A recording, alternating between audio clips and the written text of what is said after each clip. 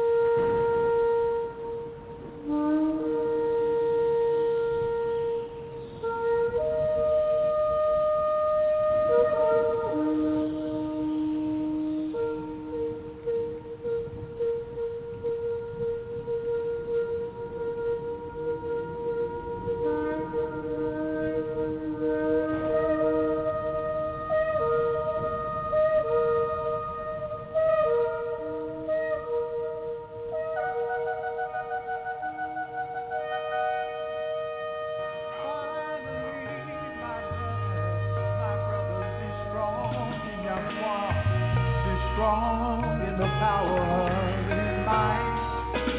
Put on the whole armor of God.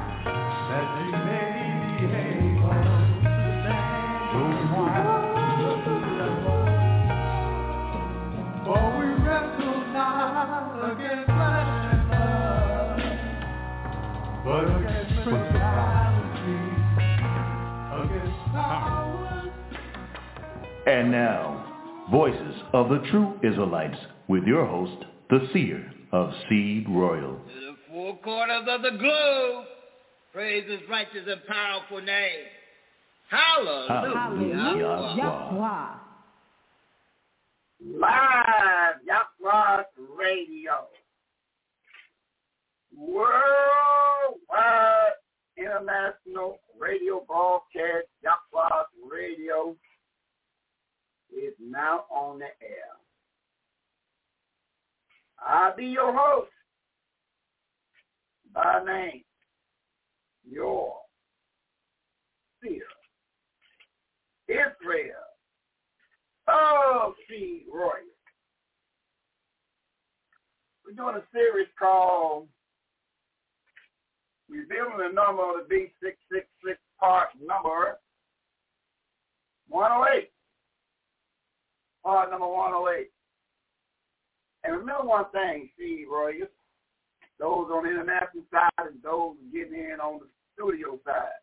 Listen, we're not anti-anybody. We just pro 12 tribes of Israel. That's our assignment. Bring back to the remembrance the peoples of the book is the 12 tribes of Israel. And all 12 tribes are scattered, not only physically, but it's scattered in the brain too. So we try to bring back things into their remembrance and to do the hardcore research to understand that you made a lot of promises. Your forefathers and mothers made a lot of promises and did not keep them. And that's why we're in the condition we're in today.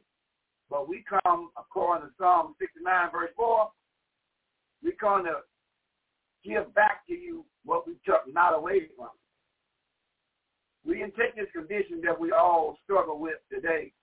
And that's why those that have manipulated the book, we must reveal exactly point by point how they did it. Now, in last night's lesson, we read about what King James did in 1603, how he had 47 scholars to go and bring the Bible to them in English. He didn't want to go the English way that was in the 1500s. He didn't want to go the Latin way or the Greek, because we know one thing. The English Bible that was about 1535, it was of those of Latin. They pulled it from the Latin. And the Latin pulled it from the Greek. Drawn in 404 AD, he pulled it from the Vulgate of 285 BC. So that's the mind concept. And like today, we will tell us to look for words, go look it up in Latin or look up in Greek and see what the meaning of it. That's wrong, because the Latin or the Greek did not receive the Holy Scripture. The Israelites of 12 tribes, they received, Moses was a Levite. The Israelites received the Scripture. And they spoke one language called Semitic, which they later on that into Hebrew. Hebrew is a misnomer for Semitic. We come down to the language and the people.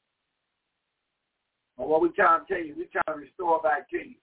If you understand his true words, you understand something. It's many books that's written. That's the mind of their imagination, like George Myers. I wrote a book, a Bible book. Why? Why did everybody got to write a book and it was already written by the hand of Moses and all the way up through the apostles? They wrote the book.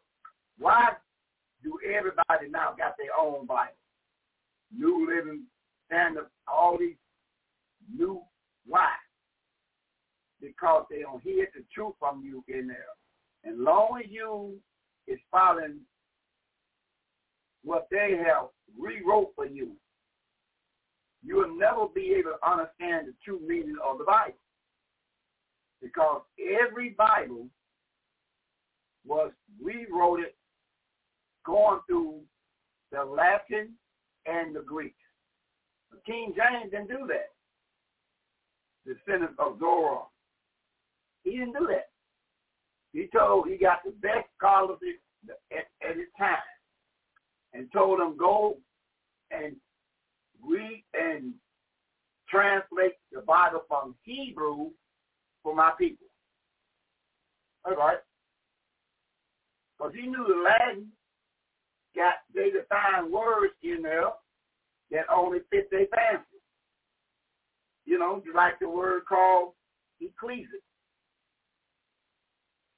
If you don't get down hard on that word, ecclesia means the called out one, and it also means the gathering of Israel. But that's what ecclesia means. But they never explain you what ecclesia means. It's not that you is not correct by putting it in your language from Hebrew to Greek. But why don't you explain what that word means? It's the call out ones. The call out ones are the children of Israel. The hidden ones are the children of Israel. See? So what we're trying to do is letting you know when you read this Semitic Bible that's called Hebrew, children of Israel, to the children of Israel, and by the children of Israel. Ain't no other race that he communicate with but one people, the children of Israel. And once we understand that concept, then you understand that we got to come back to this Bible, and that's why it's so important about growing our food, banquet hall, and a radio station. Very important, because we got to show our youth exactly where you have fallen from according to 2, 4, and 5 of Revelation. We have fallen from a lot of promises, but we've been manipulated to this day. And we want to touch on showing you how Jehovah's Witnesses pass out these little flyers they have. Everybody in there is literally red, but they call white. So that is showing you that's a falsehood. The children of the Bible was not pale red, what they call today white. That's not true. Then you say, what difference do it make? Okay, if it don't make no difference, then why was it changed from the get-go? It ain't gonna make no difference. Now they say today, what difference do it make? What color? It makes a lot of difference. Because the people that of the book descendants, they got a problem with themselves. And that's why they run to every other nation than themselves, because they got a problem with it. We want to walk and talk like other nations. We want to bleach our hair like other nations. But you don't know that he gave us a look that he was well pleased with. He gave us laws, statutes, and commandments. And see, if you apply this, your position is to be above all nations. And that's exactly what he said. And the book of Deuteronomy 7, verse 6 through 8. He told you your position, if you do right, you're above all nations. He told you in Exodus chapter 19, verse 3 down to verse 8, you're supposed to be a kingdom of priests. Every time they see you, they're supposed to understand this is the priestly nation that had his word. But now it ain't happening today.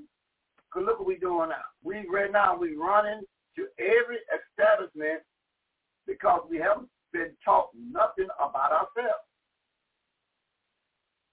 We don't even identify with ourselves.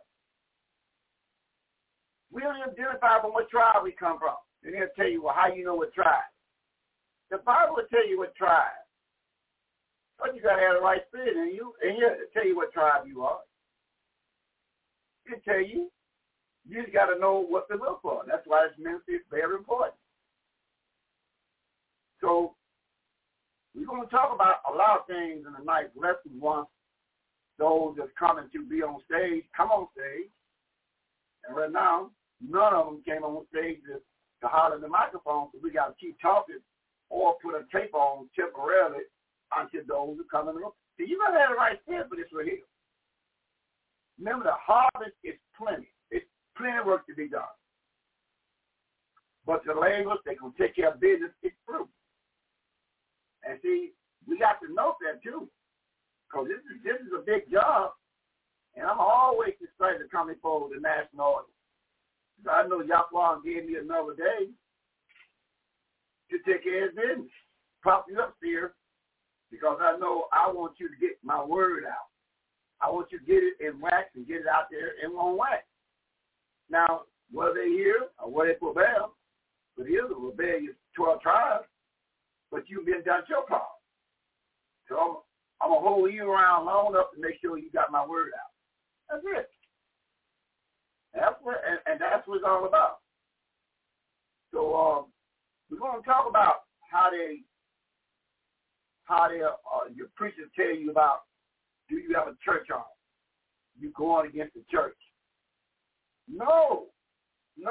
The word church was not even a biblical word according to the Bible. There's no such word called the church. The church is an English word that only comes in existence in the Middle Ages. That word was not called church. It's called ecclesia. And it comes from a Semitic Hebrew word called the Hamashiach, going toward the Son of the Father, Yahweh the Son, his Son. See, we want to break everything down. Then we'll show you how they interchange words and they use this word. But if you just sit down and take notes, we'll show you that when they were talking, they wasn't talking English or Latin. They learned Greek when Antiochus Epiphanes in 141 jacked them up and started telling them, look here, y'all got to become one people. That means either your language, you got to put it down and pick up on our language. See, all this is, but why do other nations go out their way to hide things from you? What makes you so important that all other nations want to hide something from you? What? Don't know about, you're not going and no other nation, if you have the power, then change the face of a person to look like you. They don't even come across your mind. But it was done to you. In 1 Maccabees 3:48, why did they prophesy in 3:48 of 1 Maccabees? Why did they change the pictures to another picture? Why did they do that? What's so important about you? That they will go out their way in the book of Obadiah and take your records and become you. What is so important about you? You got to think about this thing. What is so important about you? Where it's 18 nations. Why do every nation wants to hold something back from you? Why? Why you? That's something you think about. If you ever wake up and find out who you really are, which is the greatest secret that's been kept biblically, you know, that right there, that's a big talker there. If you ever wake up to understand that he deals with the peoples in Amos 3:1-2, he says, Israelites. you only have I known out of all the families of the earth. That's written in Amos 3:1-2. Therefore, I'm going to punish you for everything you do, because I own you, and you don't want to deal with it. Then in verse 7 it says, I would do nothing but reveal my secrets to my servants, the seers. That's the only way I have my information. That's the only way. Listen, according to the Bible, and that's why they rewriting the Bible on you now. They'll tell you stay away from that King James Bible. Why?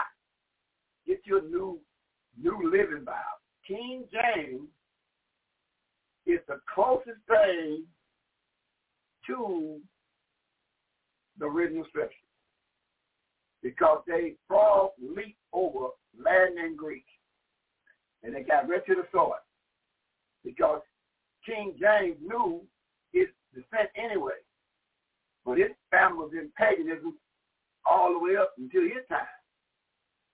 King James is a descendant of Judah had twin boys by Tamar, twin boys. One named Perez and one named Zora. The one he came out of Zora before the Exodus.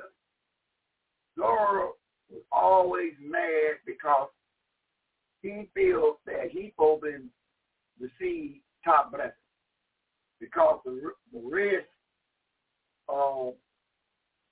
string was tied around his hand, and he came out, but he done a reverse. He came halfway out, and then he came back on in, and then Perez jumped over and came out before he did. And the midwife said, "How did you break through like that?" Because that was the hand of Yahweh. Because you know one thing about Perez. Perez was going to be the same thing as when you get hot and heavy, they were going to buckle up. Zora, when he got hot and heavy, since he didn't get the top blessing, they migrated to Japhetic land, what you call today Europe. Before the Exodus, it was a whole gaggle of Perez's brother Zora was in Japhetic land. But the Bible told you plainly, if you leave your land that I deed to you, you're upon a curse. So I don't care how much you talk about the children of the book over there in Japhetic land, they still upon a curse. And when you do the history of King James all the way back, I know you got a picture of him pale red looking white. But that's all, again, manipulation. That's manipulation. He comes from the tribe of Zora. When you see him paint the picture and make him look like somebody else, that's the same thing they did. That was prophesied in 348. They always have paint your picture to look like somebody else. Everybody in the Bible is painted to look like somebody else. That's nothing new. That's ain't damn the King James.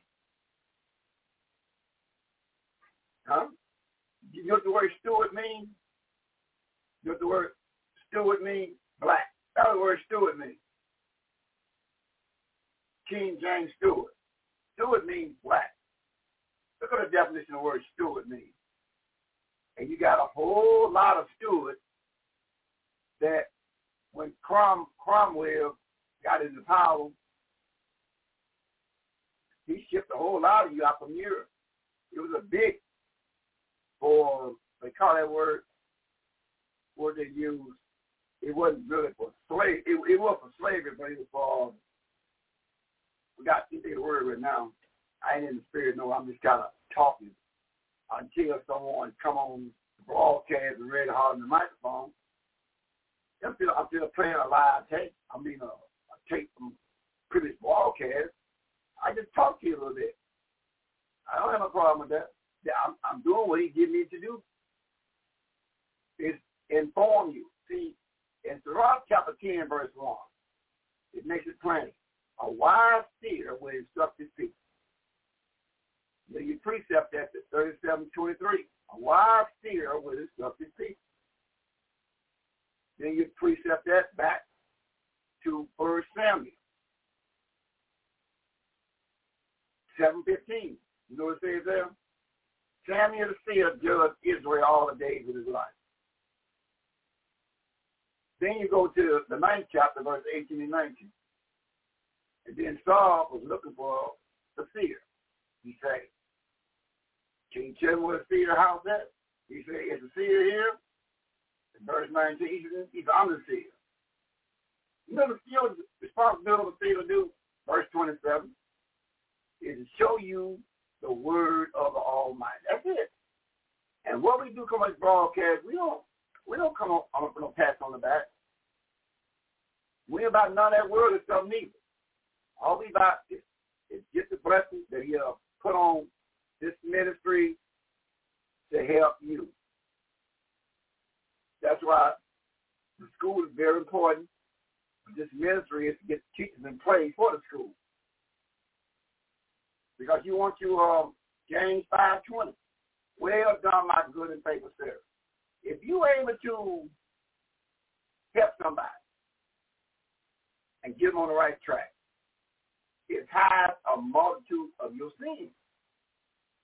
That's what you do. So when you stand before this man and ask you a question, what did you do to help forward the ministry? What did you do? Sitting on the dock of the bay. He said, okay, good. So you think that will get you in the kingdom because you're sitting on the dock of the bay? Well, I looked out for me and mine. You think that can get you in the kingdom? He will ask you, what did you do to enlighten the people? What did you do to enlighten them? What did you do? You have no answer. Because all you thought about yourself. He put you in a position to do things to establish his covenant. You see these young kids out here now, they need a place to go one time. Then Yahweh take them there. If you get them there one time in the school that's big, they come one time, then Yahweh said, you have done your job. Because when they come in one time, the one that Yahweh wants to be here to reach, he's going to reach them. And we'll be to help them before they grow up thinking they is a second, third class citizen. We're going to show them 2 years old and up that you got a great calling on you because you're the people that have been chosen to take care of the man's business. Now, once you see him, you ask him if you're spirit, right? Why did you chose this people? He could have chose any other 18 nations. So this man chose you, but he chose you to do what? Receive his word and help others in the word. That's why he chose you. So if you're not, let me read a verse on that.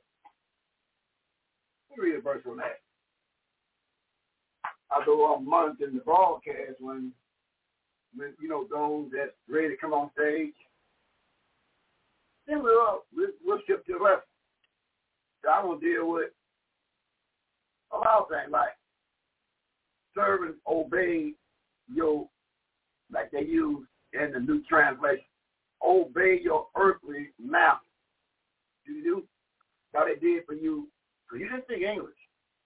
But see, they twist that stuff around. And you got New Living Bibles will say the same thing. Obey your earthly master. Bible don't say that. No. That's why I'm saying. We're going to show you that the Bible don't support that. Not the King James Bible that got it from Hebrew, properly Semitic. They don't tell you obey your earthly master. See, so they take a book. After they rewrite the book, change the book around. It's easy to say here in the Bible, Get you one of them New Living Bibles. Slave, servant, obey your earthly master. Then quite naturally, you know you in slavery. You saw to my earthly master, man, I'm paying my light gas, and so that's a mind game right there. But the Bible don't say that. The Bible don't tell you obey your earthly master. But we've been taught that. And look at the Bible you have right now. You know the Bible you got right now? How many is the King James Bible? Not the revitalized New King James, because guess what? They don't pull a fasten on you with that New King James. They don't got in there and doctor that up a little bit too. The New King James. Well, why you gotta have New King James? What's wrong with the old King James? New King James has been plagiarized. And we're going to show you that too. We're going to show you everything you need to know. All you got to have is ear to hear. You got ear to hear? We'll show it to you. In right. Every step they are made to keep you in the state of mind that you're in right now. But it was prophesied it was going to happen to you. And Deuteronomy 28, he said, since you want to serve me with gladness, you know, I'll have you serve your enemy. You won't serve me. Like, for example, look what's coming up in a couple more weeks. The Feast of Dedication, December 25th. The feast was together after they experienced the beatdown by Antiochus Epiphanes now from 145 BC. They beat us up real bad, our forefathers and mothers. And Yahweh let them beat us up for 3 years. And they found that you got the temple back. And then you got back on the same day, December 25th, 3 years later. Okay? 3 years later. And they ordained, we got our temple back December 25th. We're going to have a celebration for 8 days. Okay, good. 8 days, December 25th is a celebration for us regaining back our temple, and we ain't got to eat no more swine first and serve the other nations. So they said we're going to do this every year until eternity. So when you finally read St. John 10, 22 and 23, it says, Yahweh the Son, let me read that. Let me read what it says. It says, St. John chapter 10. Let me read it and see what it says. Chapter 10. St. John 10. St. John 10. Well, what I'm going to St. John 10 for? You know, that's old serious man already. Oh, yeah, dedication.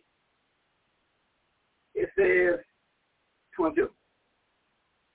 It was at Judah, southern kingdom, the Feast of Dedication. And it was one. Feast of Dedication is one. Good. Like right on now. Verse 23. Yahweh the Son walked into the temple of Solomon's Porch.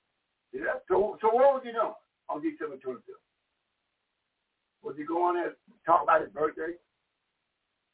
Was he going to get him a Christmas card? No. He was coming to celebrate what was done by his order in 145 BC. Whoop Esau on December 25th, 145 BC, and dedicate a day for Whoop and Esau. That's what it was. And it'll be a bigger picture on Lord Whoop. But December 25th, until old seer kept it got nothing to do with Santa Claus, birthday gift, Merry Christmas, Christmas trees up under the mistletoe. No. The actual meaning of December 25th, according to the Maccabees, chapter 4, First Maccabees chapter 4, 52 down to verse 59. According to Maccabees, that is a celebration for 8 days on you regaining the temple back that you lost in the first book of Maccabees by King Antiochus Epiphanes. You lost it. And he brought in all kinds of abominations. Swine, pig meat. He had pig meat all over the place. Pig meat. Yeah. On yours, he ran it hard too for 3 years. Then y'all start getting back, like right now. Once y'all finally wake up and get in order, y'all start with everything. You always work small, start small to work big. Once we establish school, land, school, banquet hall, radio station, watch the big black hand move. Watch how his hand gonna move once we establish where the little babies can come in before they get terminated and sit down and learn something in a school environment. And they'll learn about who they really are. Learn out who you really are. You're not African American, not Negro, not color, you're not super cool, you ain't Spanish, you ain't called Latino, Mexicans, all these names were given to you.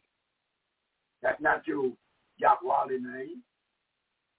Do you know what your Yahweh name is? Let me show you. Now you got to pick it up. Go on to call them Spanish, Mexican, Puerto Rican, and all that stuff. No, all of them is titles. Give it to you. You know what your birth certificate is? It's in Exodus chapter 1. Let's read your birth certificate. It's right here. Your birth certificate. You want to know your spiritual, biblical birth certificate? It's in Exodus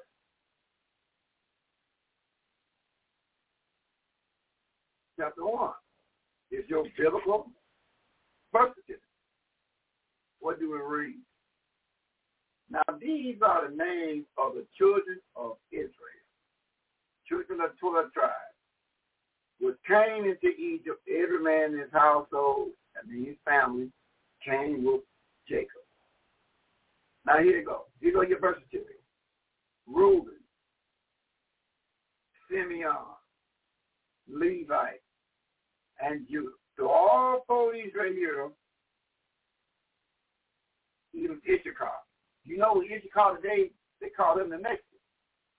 But you know, Issachar, you got the same mother and father. Well, you know, you got the father of all 13 tribes, 13 people. But guess what? Issachar is what you call the Mexican today. You got the same father and mother as Judah. So when you go back and touch your family tree, and you say, I thought you might be a little light, real light, you know, high brown. So what did we look like? What did Grandma look like? Grandma was dark. Grandma was dark. How about great dark? Yeah, they were dark. Well, how did we get to the light color? How did we get this pale look? Well, you on that called Christopher Columbus. They came over here, and Herman Cortez. They came over here, take you to Spain and all parts of Europe, the part that they had control of, and they made with you. They forced that they pink stuff on you and produced that light color. So if you see where your blood showing through your skin, then understand what I'm saying. If the blood shows through your skin, then your forefathers and mothers the one caught up on that little blood by the sins of Esau. If blood shows through your skin, sometimes you sit on the back of the bus, sometimes, and you be sitting behind those of real light color, and you see the blood moving on their back. That lets you know that you got a little mixing. If the blood shows through your skin, you can see your blood moving while you put your hand out and you see somebody tap you on your head, and you see the blood moving, when they pat you on your back and you see your blood moving, your forefather's mother got caught up in that. If you don't see your blood moving, then that ain't happening. You come in many shades of brown. Many shades of brown. That's right. So, pick on your roll call. We are done about 30 minutes, and those that will come in the room to read, help out in the ministry, they ain't can. They ain't can yet. That's why we tell Sister BSJ, the lady you want to say, I'm ready to holler in that microphone. I'm ready to holler in that microphone a little bit. I think I got my YHWH right. I know now, I'm not going to be calling them Jehovah. No. Because I know Jehovah, that is a false name for YHWH. Jehovah is. I ain't hearing that no more. But I had to ask my telephone. Ask my telephone. Ask your telephone what? The origin of the word Jehovah. The origin of the word Google woman. The origin of the word Jehovah.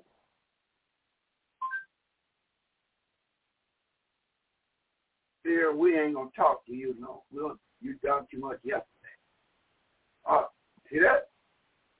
So you see the guy here? Here, we ain't going to talk to you. Most scholars believe that the name Jehovah also is a transliterated of the word YHWH. It derived from the combination of adding true name YHWH. Yeah. So, if you can't pronounce the name, if you can't pronounce it, why do you give it to you? Like when they come to class early, they start, how you pronounce that name with no vowel? That's okay, just tell it out for a while. Just say, when you see the word Lord God, Jesus, Allah, Buddha, put YHWH. You say YHWH. And so later he'll give you the tongue when you say Yahweh. Yahweh. Huh? That's the true name, Yahweh. YHWH. True name. You see what Big Dick and Terry did? He knew the name was YHWH. He put the word, he got influenced to Satan the devil and put in Jehovah. You can't do that according to Scripture. You can't add to his word.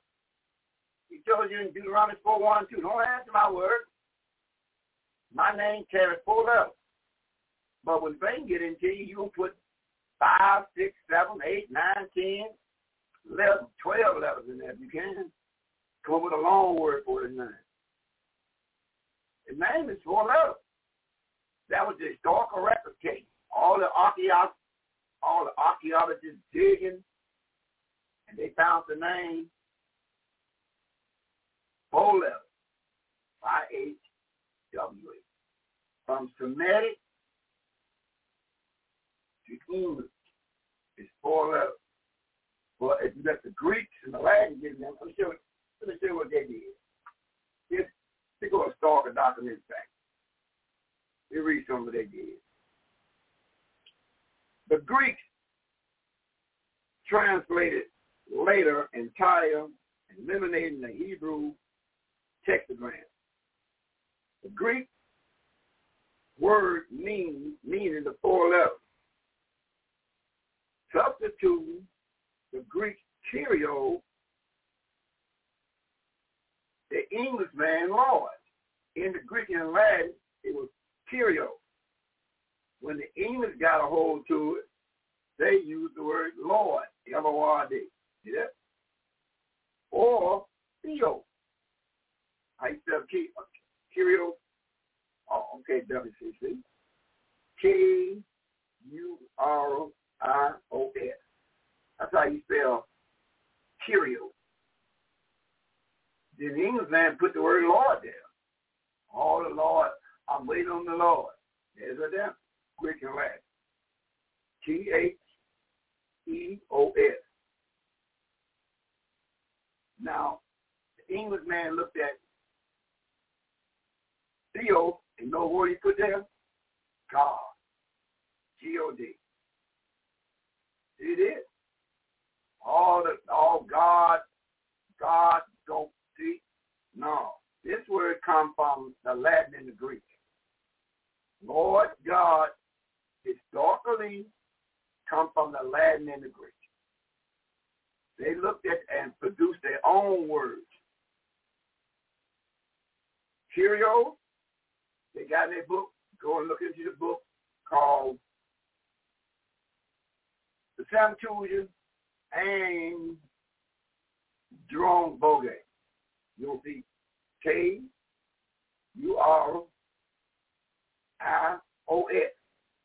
That's what you're going to see.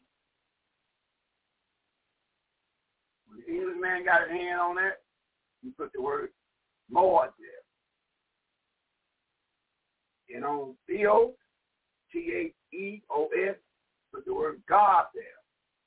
That's how you just, I mean, listen, stop trying to win the bump the gong contest. You just ask your preacher, what language did they spoke back in, what language was they spoke?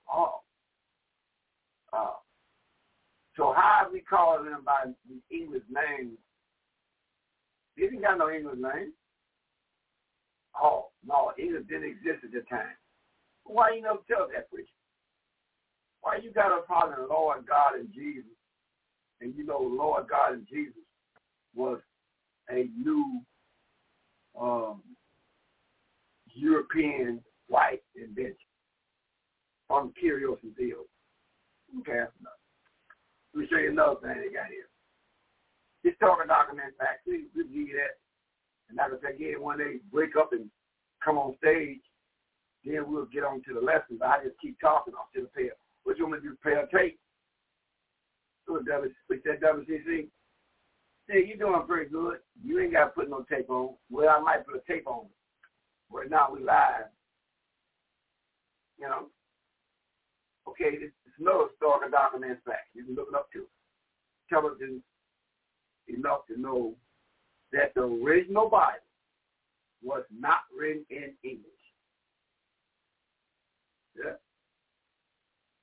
The word Jew and Gentile was unknown when the manuscript was written. There was no such word as Jew or Gentile. All of them is modern day words, Jew and Gentile. You know, you go to some churches, they'll tell you, well, we are Gentiles. That's a modern day word. Well, Jews is in the land. That is a modern day word. Word Jew is a replacement for Judah, for Son of Israel. And the word Gentile only means Numbers chapter. What is it? Numbers chapter? No, Numbers chapter is Isaiah 9. Yeah, Isaiah 9. Let me show you what the word Gentile means. We'll go to Isaiah 9:1. Let me show you how you find out something. You know, we Gentiles. What that word means? Go to 9, Isaiah 9:1. We found the Bible say the word Gentile means. We're going to Isaiah chapter 9, verse number 1. It says here, nevertheless, forgiveness should not be such as was in the best when vegetation. When the first he lighted affliction from the land of, his name is Zebulun, in the land of Naphtali. And afterwards, did both grievous afflicted her out of the way, Galilee beyond Jordan, and Galilee of the nation. So you see that word nation? We're talking about Zebulun, Naphtali, Isaiah 9:1. What do you call them? Nation. Now watch what words they put in place of nation. We just precept your Bible. Go on the 4th chapter of the book called Matthew. We're going to precept the Bible. Matthew 4.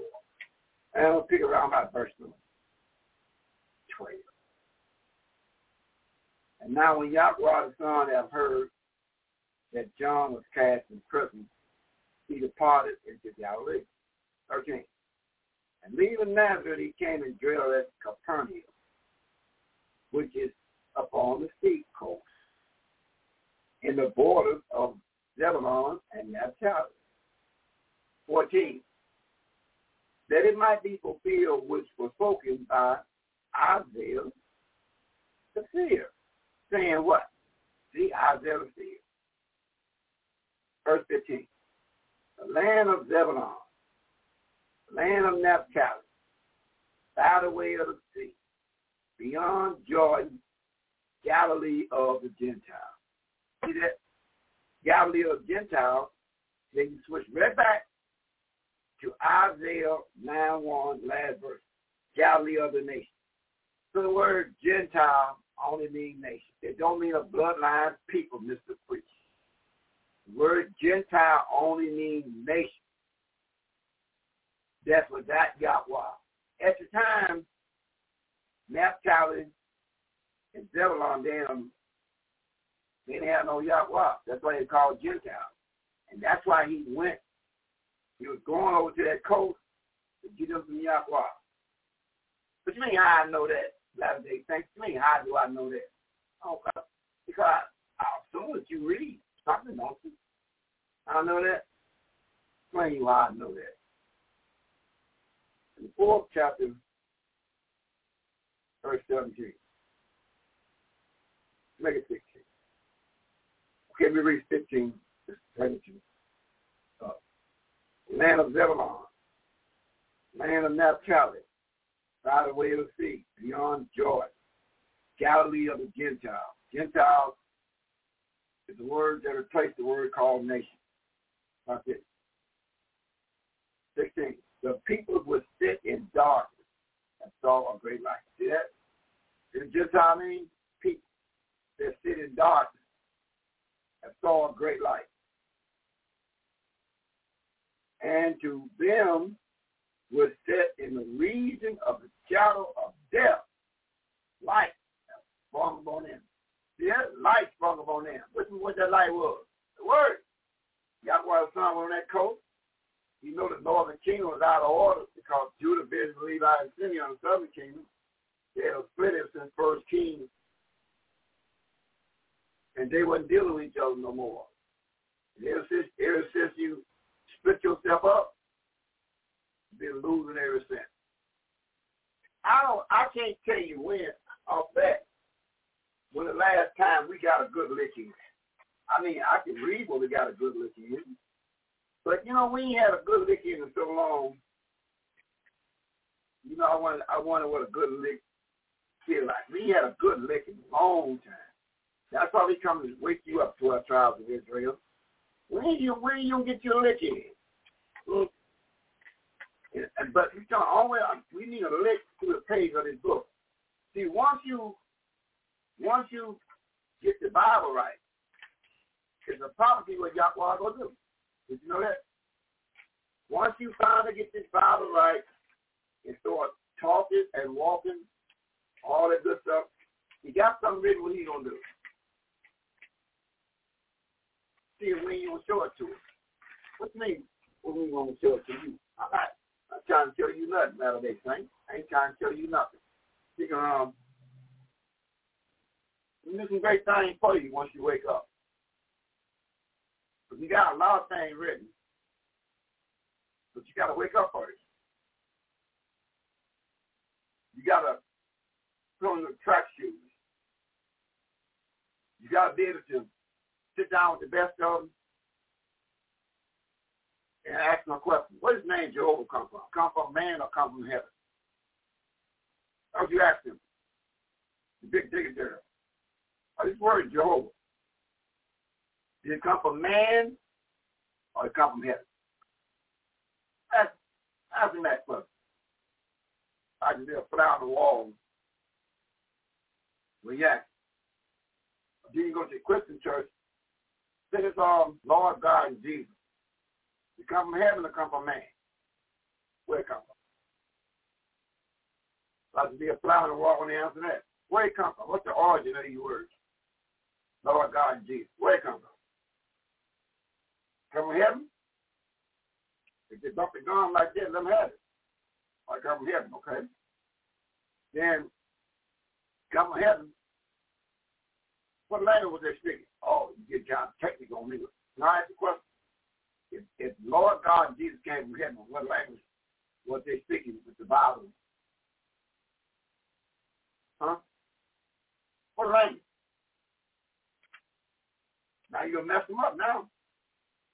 Because they know there's nothing they use on you. Well, when we brought you over here, you couldn't read. No, we couldn't read your English. No, we couldn't read your English. No, we couldn't read English. But we could read partial of Greek. But we can read our native tongue called phonetic. We can read that with no problem. We just couldn't read your English. So don't let them keep telling you about you couldn't read. I couldn't read no English. Because we didn't speak. Nobody in the Bible spoke English. With the degrees on the wall, nobody in the Bible, from Genesis to Revelation, spoke nothing pertaining to English. They didn't speak no English. The Bible was translated by the Englishman from Latin. That got it from the Greek, 285 BC. They did not use the word called church. That's an English word. That word is a alliterated word. Church. Church is a word that was brought into place in the Middle Ages, a word called church. It comes from the word called what? Church comes from? I don't want to misstate it. Word church comes from.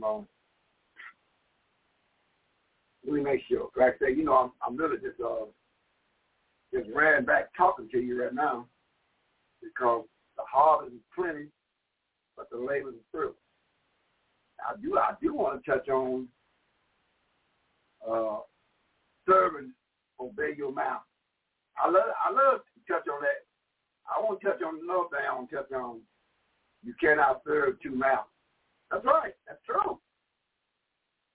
You can't serve the master called Jehovah because that master is a different master from the one in the Bible. See, Jehovah is a made-up master to deceive people. You're preaching over that. He can tell you. I'll look at the word church. What does the word church mean? Church. Church. This means it comes from the Latin and Greek called ecclesia. EKKIESIA. The word church comes from ecclesia. Okay, what do it mean? It means simply to call out one, the gathered one, the children of Israel. See that? That's all it means. Now they'll get you, they'll hear me over say, you anti-Christ, you're going against the church. How you going to be anti yourself? How you going to be against opposing of yourself? It's like being anti-Semitic. You are Semitic people through Shem. How you going to be anti yourself? You got to use propaganda on words? That's propaganda on words, play on words. But we here to show you how they play on words, and we're going to show you how to catch that preacher. But you got to have the right spirit to sit down with that preacher and just mess him all up. On any point that he comes, you're supposed to be let him bump his gums They ask you, where's the origin of the word called church? What's the origin of the word called Christian? Where did it come from? Christian. Is that a biblical word that was written in the Bible at the time the word was used in Acts 11:26? It is a transliterated word from another word. What is it? Church and Christian. Where did it come from? See?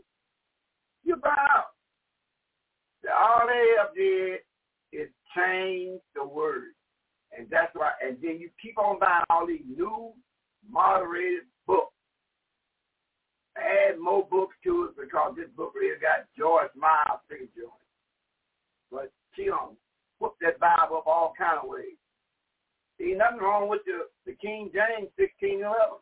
Got all 80 books in it.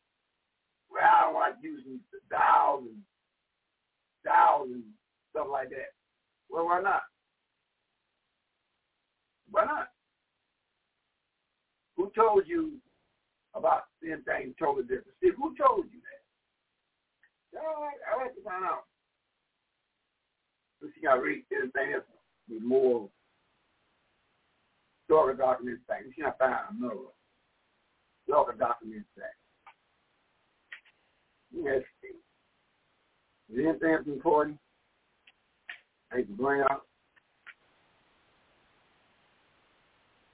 Anything else? Okay, I can bring it up. The New Covenant Ministry.org. The original Hebrew that came from the word called Semitic did not have any vowels. Yeah. The original didn't have no vowels. The original Hebrew, come from Semitic, didn't have any vowels. It had no vowels. What do you do with that? No vowels. You call him Yahweh. Well, how you call him Yahweh for? Take the A-D out of there, and you got what? 4 letters. Y-H-W-A. How you pronounce that? Yahweh. Let me hear you say Yahweh. See? Yahweh. How you pronounce the name? Yahweh. Y-H-W-A. You know we got rid of Acts 4:12? That's the only name that'll get you salvation. So you might as well start trying to figure out how to pronounce it, the name, because Peter, figure nation of Israel, said, no name will get you no salvation. And that's what you want? You want some salvation? Guess what? Ain't but one name will get you salvation. Y-H-W-A. The only name will get you some salvation. Christ came from Christo, come from Hebrew, the Hamashiach, meaning the anointed one. Oh, okay, see that? Anointed one. Well, you know, nobody coming on the stage. I see Mother Jeff Israel, but I know she's not coming to no reading, but yeah, we'll talk to her a little bit. See, the feet are always ready to take care of the business of the Yahweh. Now, we're going to talk to Mother Jeff Israel, one of the mothers out of Camp 1. You know, I don't know what she's going to say, but if she come do a reading, we'll do a reading. But if she come do a little talking, we'll do a little talking. Oh, listen, we'll find out. Because like I said, the harvest is plenty, but the labor is fruit. I'm still always ready to take out some dust in Yahweh. Because I know Yahweh, he'll put you in a position where he'll make you say, now, if you ready for me, he'll put you in a position where the doctor will say, oh, his time is short. He'll put you in a position where he can even stop your brain. He can have you where the machine now you're working on.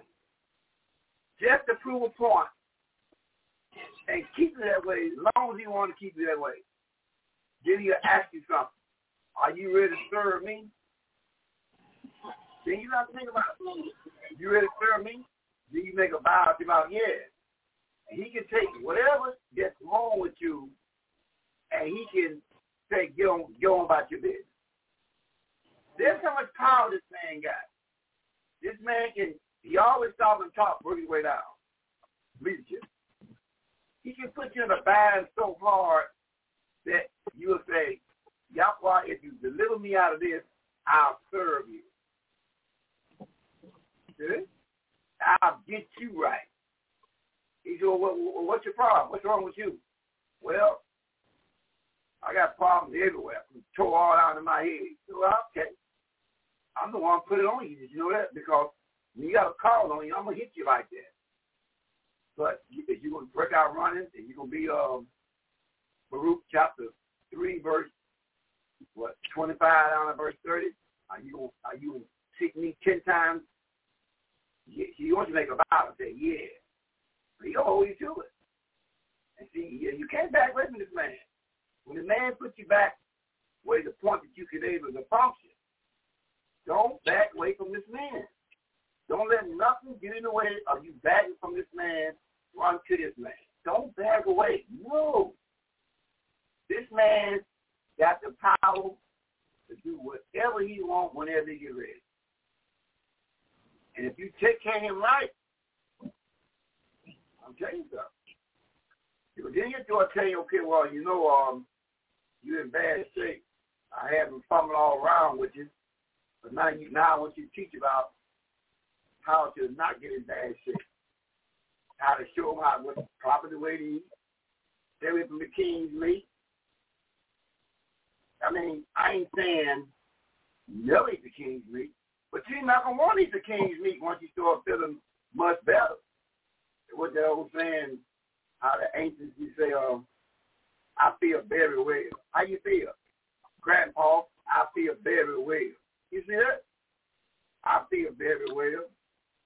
See that? If we only know that we are different, we cannot eat. The gorilla cannot eat what the polar bear eats. The polar bear, he can eat what the gorilla eats, but he can see how eat what he eats too. But the gorilla cannot eat what the polar bear eats. His makeup was not like that. And then you compromise his makeup by feeding him what the polar bear eats. And the same thing about the children of Israel. Cannot eat what the other nations eat. That's not our diet. It's not our diet. Eating Chinese food. Eating rice. Rice is not our diet. We never in the Bible ate rice. We never in the Bible ate chicken, never ate cow, and never ate hog. That's not our diet. Raised up to, and that's why we have so much problems with our kidneys, liver, and all type of problems in our body. Because we eat what is not designed for us. You know, the children of Israel, especially those that migrated to parts of Ham called Africa. You know, they got a saying about the children of Israel. I don't care where they go, they always going to plant a black eyed peas field. They always got some black eyed peas. Yeah. Children of Israel, that's what they black eyed peas and watermelon and corn. Black eyed peas, watermelon, and corn is something that the children of Israel never will without. Black eyed peas, corn, and watermelon. Oh my goodness. Black eyed peas. Let me tell you something. Your body you're going to do it. You know, put the King's meat down for a little bit. Let's talk to Mother D.F. Israel for a little bit. Let's see what Mother D.F. Israel got going on. We're going to talk to her now. Because I know she monitors broadcast. Mother D.F. Israel can listen to her. You know, I know my responsibility. And I'm gonna get in tip-top condition, and I'm going to lead by example. That's what I want to hear anyway. So let's meet the Mother D.F. Israel out of Camp 1 with a loud voice. Mother D.F. Israel, one of the mothers out of Camp 1. Yahweh BJFC Royal. Yahweh bless you, Seer Israel of Sea Royal. Hallelujah. Hallelujah. There, Mother D.F. Israel. Mother D.F. Israel, you know, the harvest is plenty, but the labor is true. In the theater, he's been ready to go since 6 o'clock. Seems like, you know, some of them hijacked him from that lesson from last night. I hope they didn't get nervous in that lesson from last night. You know, he had a lot of bite in it last night, and I did want to continue on it today, but I see now you got to keep talking or put a tape on. I don't know what to do. I mean, I know what to do. Keep talking. Put a tape on. You know, I can put a tape on and play some broadcast. But I feel like doing a little talk anyway, because I love what Yahweh have blessed me to be able to do, is talk to those around the world and those who got ear to ear. What you got? Let's think about that, Mother D of Israel. Let's talk about it. Come on. Whatever Yahweh give you to do, that's what you do. Oh, yeah? What did Yahweh want you to do that, bro? What did Yahweh give you want you to do? Let's talk about you now. We don't talk about me for the last 1 hour and 15 minutes. What do you think Yahweh gave for you to do? What you got an idea what Yahweh gave for? Well, I want to read some words. You want to read some words? That's what I said. You want to read some words, well, you know, you said all those things can happen now. You want to read some words? Oh my goodness. So later, Sabia J. Israel will say, I'm ready to read some words too. See, read some words, read some words, that's what it's all about. Read a little word. You see, I want to holler that microphone, but I know I got to use that YHW, that Yahweh. And that Yahweh, I'm trying my best to use that word Yahweh. If I be around the Lord God and Jesus and Jehovah so much, but I got to get my Yahweh right. That's right. That's right. So, Mother, let's take a look at Matthew 10:19 then, Mother. Let's see what Matthew 10:19. We can entertain now. I mean, the national audience is full. And they say, well, we enjoying you talking to you. But no, I want to read some Bible. I like Bible myself. I can talk a little something. I like Bible. Matthew 10:19, what is that, Mother D of Israel? Matthew chapter 10, verse 19 reads, but when they deliver you up, take no thought how or what you shall speak, for it shall be given you in that same hour what you shall speak. Mm-hmm. I believe it. See, you ain't got to worry about what to say. Yahweh, I give it to you. You study all you want to study. And that very same hour, I'll give it to you. Luke, chapter 12, verse 12, Mother D of Israel, what's that say? Luke chapter 12, verse 12, read. Luke chapter 12, verse 12, for the righteous spirit shall teach you in the same hour what you ought to say. That's right, Mother. Exactly right. Right, like I said, but I want to touch on something, Mother. I want to touch on how they plagiarize a statement. They like to show like eyes on the prize and roots. And they show a lot of things, Mother, and it's getting time for that month to come up anyway. And they love to take the Bible and read a verse, mother. But they'll, with a New Living Bible, they'll read a word called obey your earthly master. You see, they'll read that. Slaves, obey your earthly master. Now, they'll pull that verse, mother, in Ephesians chapter 6.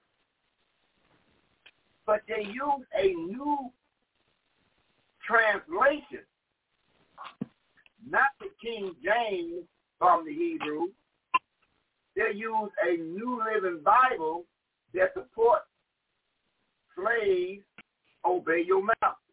Now, you know if you got the pick in your hand and they got the whip in their hand in a nice cold glass of water, so we know clear which one is slave and which one is the master from the position that you're in. You sit out there picking cotton with your back all already beat out. He got the whip in his hand and a cold glass of water that somebody passed him that looked like you in the field. So you can put this two and two together easy. So we want to read the verse of the Bible and see, did it really say that? Did it really say that? Let's see what it says, Mother, the of Israel. In Ephesians 6:5, let's read verse 5. If you take one verse at a time, verse 5. What it say? Ephesians 6:5, come on. Ephesians chapter 6, verse 5.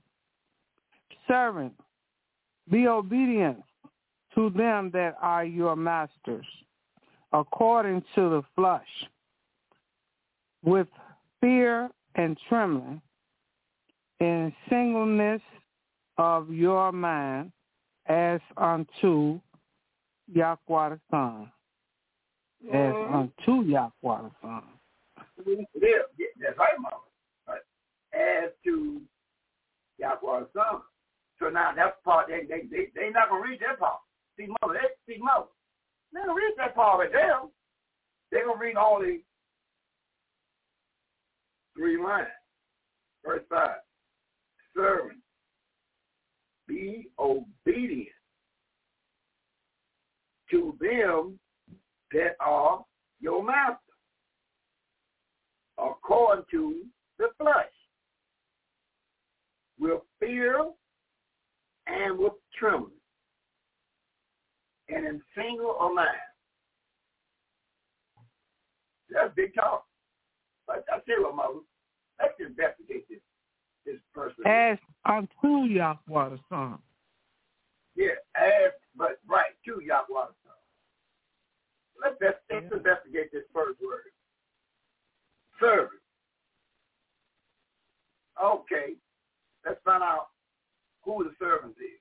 Let's investigate that word by going to Leviticus 25:55. Let's investigate the first word called servant. What does that say? You say Leviticus? Yeah, 25:55. We're gonna examine one word, servant. What? Let's talk about it. Leviticus 25:55. Leviticus 25, verses 55.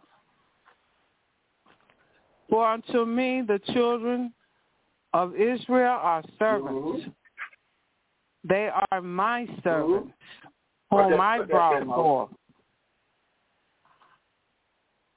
Huh? Start again, Mother. I didn't hear that. I got my ears got closed. Start again on that verse. Leviticus 25, verse 55. For unto me the children of Israel are servants. They are my servants, whom I brought forth out of the land of Egypt. I am Yahweh. I am your Yahweh. Now you see it there, Mother? He said, the word servant, supposed to be a little bit more to it. The servant that he brought up out of Egypt is the children of Israel. He said, I am your Yahweh. Did you read that or did you just put that in there? Is Moses is making a statement of, or did you put that in there? Did he say to the children of Israel, I am your Yahweh? Did he say that, Moses? That's what it reads. That's what it reads. Excellent. So, right then and there, he established something for you, and that's the same thing about the school we need. To establish that the Yahweh of the Bible is the Yahweh first to the children of Israel. Now you see it? The Yahweh of the Bible just said, I am your Yahweh, and he talked to one specific people called the children of Israel. Is that so, Mother? Mm-hmm. Hey, Mother, dear Israel. Is that so? Is he talking to one people or he talking to everybody? Look at that verse again. Read it again. I want you to help a little bit, Mother. Work with those things a little bit. I want to know, is he talking to the rest of the nation or specific people after you read 25, 55, and not only just read it, comprehend it, and explain it? Read it again. 25, 55 for Leviticus. Leviticus 25:55. For unto me the children of Israel are servants. They are my servants, whom I brought forth out of the land of Egypt. I am Yahweh, your Yahweh, the children of Israel. Mm-hmm. Now, take your time, hold on, Mom. Now, take your time to explain to the national audience exactly what that verse says. What is Leviticus 25:55 saying? If you talk about everybody or specific people, take your time and break it down for the national audience.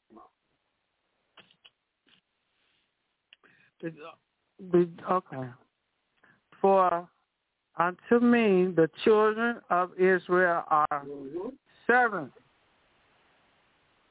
Israel are Yahweh's people.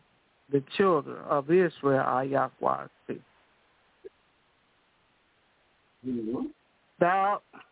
They are my servants, whom I brought forth out of the land of Egypt. I am Yahweh, your Yahweh. So he's not Yahweh to all the other nations. Only the children of Israel are his servants. Well, in modern day time, they're saying he racist. What you saying? He racist. Now the WCC say, yeah, see, now you got to precept that then. Now let me see you precept that. Let me see you get a sack of winners on that. Now what WCC say. Now, and if that was said today, they'll call him a racist for what you just got to read. But let's precept that, Mother, and see, is it another seer? Did he denounce that statement, or did he go with it? We're going to Joel, Mother. Let's go to the book of Joel. Find out with that same statement on the book. Let's find out in the book of Joel, 2:27 and 28. We're just going to, throw a few verses on the table. And Joel, now, what we're going to get is a precept, that's all. We want to know, was that statement just a one-shot jack? Or is that statement got a precept to it? So I just turn the Bible to Joel, chapter 2, and we'll look at verse 27 and 28. We're going to Joel, chapter 2, verse 27 and 28. What does it say, Mother? Joel, chapter 2, verse 27 and 28. Verse 27, and you shall know that I am in the midst of Israel, and that I am Yahweh, your Yahweh, and none else. And my people shall never be ashamed. 28.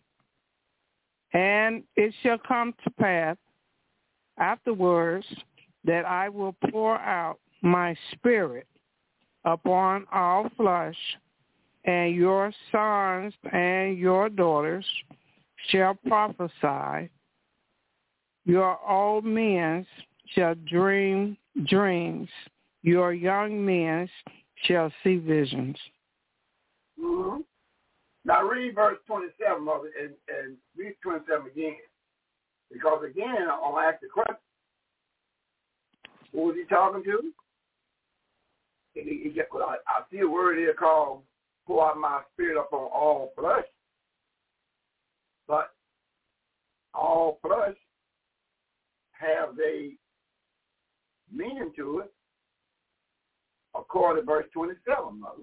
So read verse 27, and once you read it again, Mother, break that down. Verse 20. After you read it again, break down 27. Joel chapter 2, verse 27. And you shall know that I am in the midst of Israel, and that I am Yahweh, your Yahweh, and none else. And my people shall never be ashamed. Mm-hmm. Okay, he in the midst of Israel. Israel is Yahweh's people. Okay. And what did you say in verse 27, Mother? You said a powerful statement in 27 pertains to everybody else. You said something in 27. I want to see, do you see it? If you see it, you'll bring it out. You want me to read it again? I want you to explain it. No, I want you, remember, Mother, you're not doing it for yourself. You're doing it for the national audience. Remember, we're doing a precept from the 25, 55. I want to make sure we're clear that he's made a statement in here. It's a powerful statement. I want to know for the national audience sake that you're going to bring it out. That you're going to bring this out. That is in verse 27. It says, and ye should know that I am in the midst of Israel, and that I am the Yahweh, your Yahweh. Then he said something behind that, Mother. And what he said behind after that? And none else, for my people shall never be ashamed. And what do that supposed to mean, Mother? And none else. What that's supposed to mean?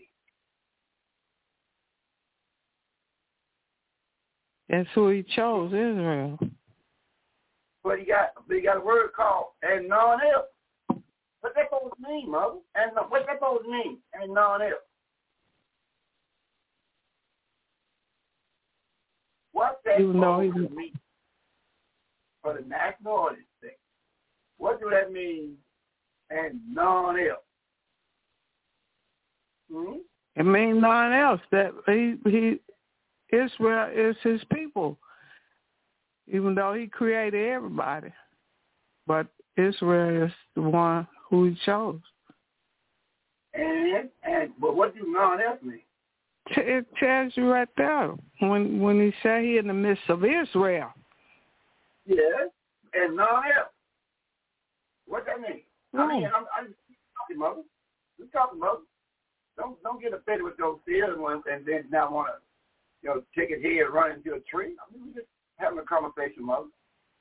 Don't get offended. What do it mean by none else? So maybe you got over 17 other nations. Everybody got your word now. Everybody, they got more seminars going on with your word than now, but he just said, I'm in the midst of Israel and none else. So what is he saying?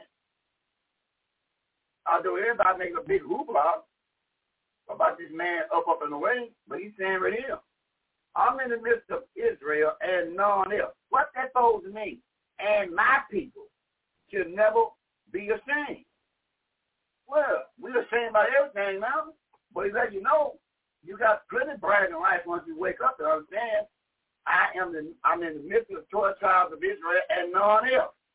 None else meaning 17 other nations. The 17 other nations got to come through you. You are called a middleman to get for them to get to him, they must come to you. That's the point we're making. All the other nations, if they're going to get salvation, they cannot leap over you, come to you. Because I'm in the midst of Israel and none else. That's the point we're making, Mother D of Israel. If the other nation wants a piece of salvation, they must find where you at, and you got to show them how to get salvation for Yahweh to give them the okay. I'm in the midst of Israel and none else. That got to be brought out, Mother D of Israel. You got to tell the grandbaby, I'm in the midst of Israel, you Israel grandbaby, and none else. That means they got to come to you, so you might want to learn this thing. For them to get salvation, they got to come through you. That's what the man's saying. And look what we're doing now. It's got out of the book. Everybody's jumping around, swatting, sweating, hollering by our book. And he don't told you, I'm in the midst of Israel, none else. So we know whatever they're doing, they ain't never to show from Satan the devil. According to what he just said is, I'm in the midst of Israel and none else. Now look at the Latter-day Saints. Seer, give me a precept on that. Okay? Latter-day Saints. Your committee board out of Utah want a precept? Give me Amos 3, 1 and 2, Moses. Amos 3, 1 and 2. Let's give him a precept. Let's give the Latter-day Saints committee board out of Utah a precept. Let's go to Amos 3, 1 and 2. Okay. Amos chapter 3. Amos chapter 3,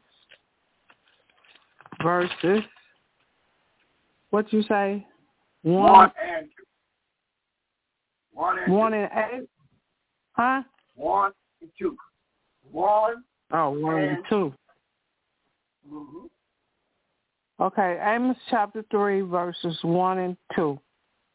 Hear this word that Yahweh has spoken against you, O children of Israel, against the whole family, which I brought up from the land of Egypt, saying, verse 2, you only have I known of all the families of the earth. Therefore I will punish you for all your sins. Only have I known out of all the families of the earth. So the only nation he ever deal with, according to Amos 3, verse 2, is children of Israel. So the Latter-day Saints, listen, you had a great big establishment in Utah, all over the known world. But for you to get salvation, he says, the children of Israel, you only have I known out of all the families of the earth. Therefore, I'm going to punish you, children of Israel, for everything you do. See? So there's a deal. You only have I known out of all the families. What's another word for family? Let's go to Psalms to get a precept in 147, 19 and 20. Let's get a precept on what the word families means. Let's get a precept on what the word family means according to Psalms 147, 19 and 20. You want to get a precept, Mother, what that means? Okay.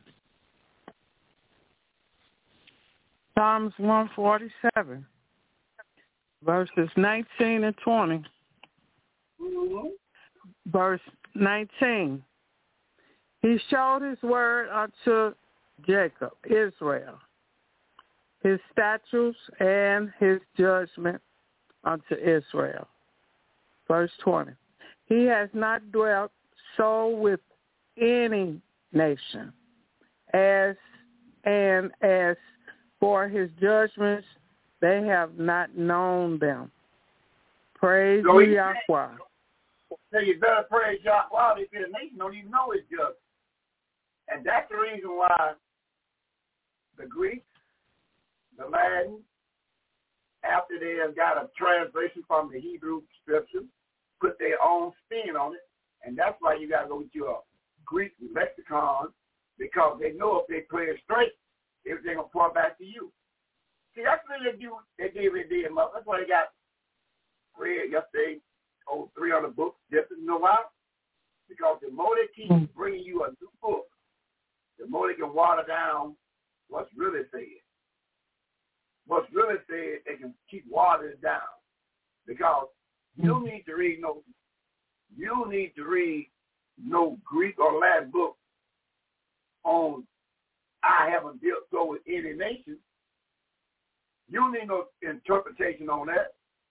You say, I haven't dealt so with any nation. And for the other nations, they have not known my judgment. He said, you better praise Yahweh behind that. So he let you know, I ain't deal with no other nation. So all these nations got all this,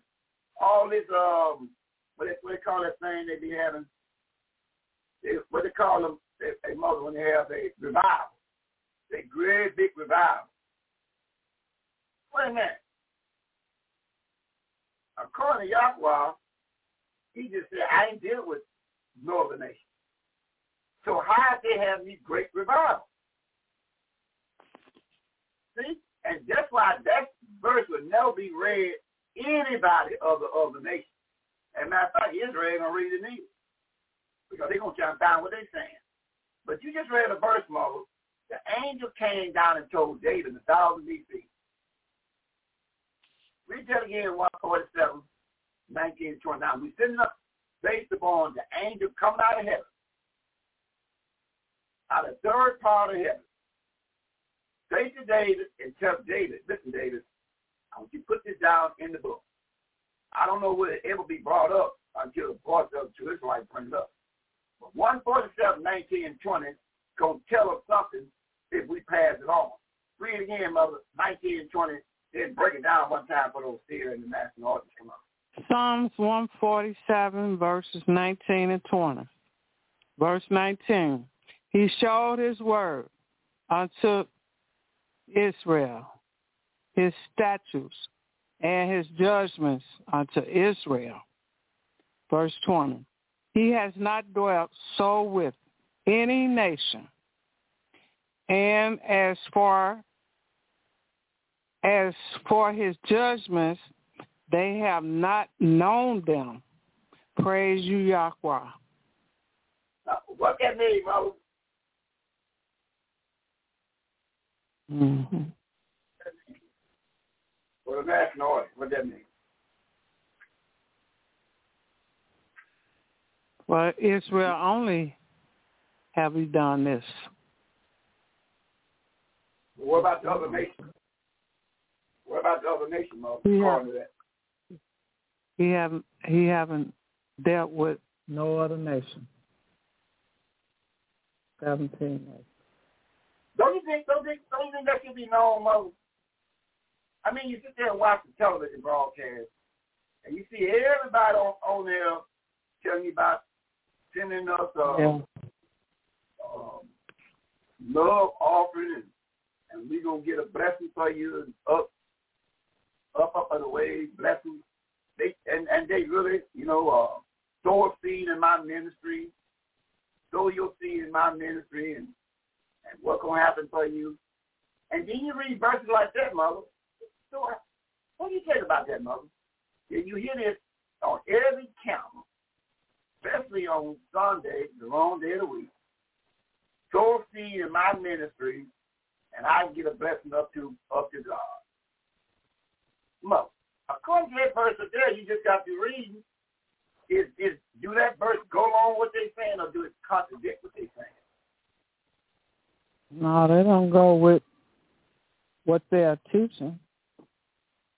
Because So they got the wrong name. said the wrong day. Wrong name, wrong day, but not only that, Mother. That is the reason why they got so many Bibles is written. That's why, because the Bible's on their imagination. Now you got you now going and get New Living Bible, New King James Bible, all this new stuff. You know why? So they can water down exact words that don't need no interpretation. Right. See, these words don't need no interpretation. Okay, let's get a precept. Let's go to the book of Ezekiel, Mother. We're going to get a precept. We're going to the book of Ezekiel. Now let's feel the y'all on something. But go get a precept on that. We're going to the book of Ezekiel, Mother. Now, I want to know why we can read these verses, but no other minister can read these verses right here. Then break down what it's saying. Now we go on to the book of Ezekiel, Mother, E.F. Israel. And what we're looking for is a profound statement, but I'm struggling right now to find the verse. I'm struggling right now, Mother, but I want to find a verse in Ezekiel,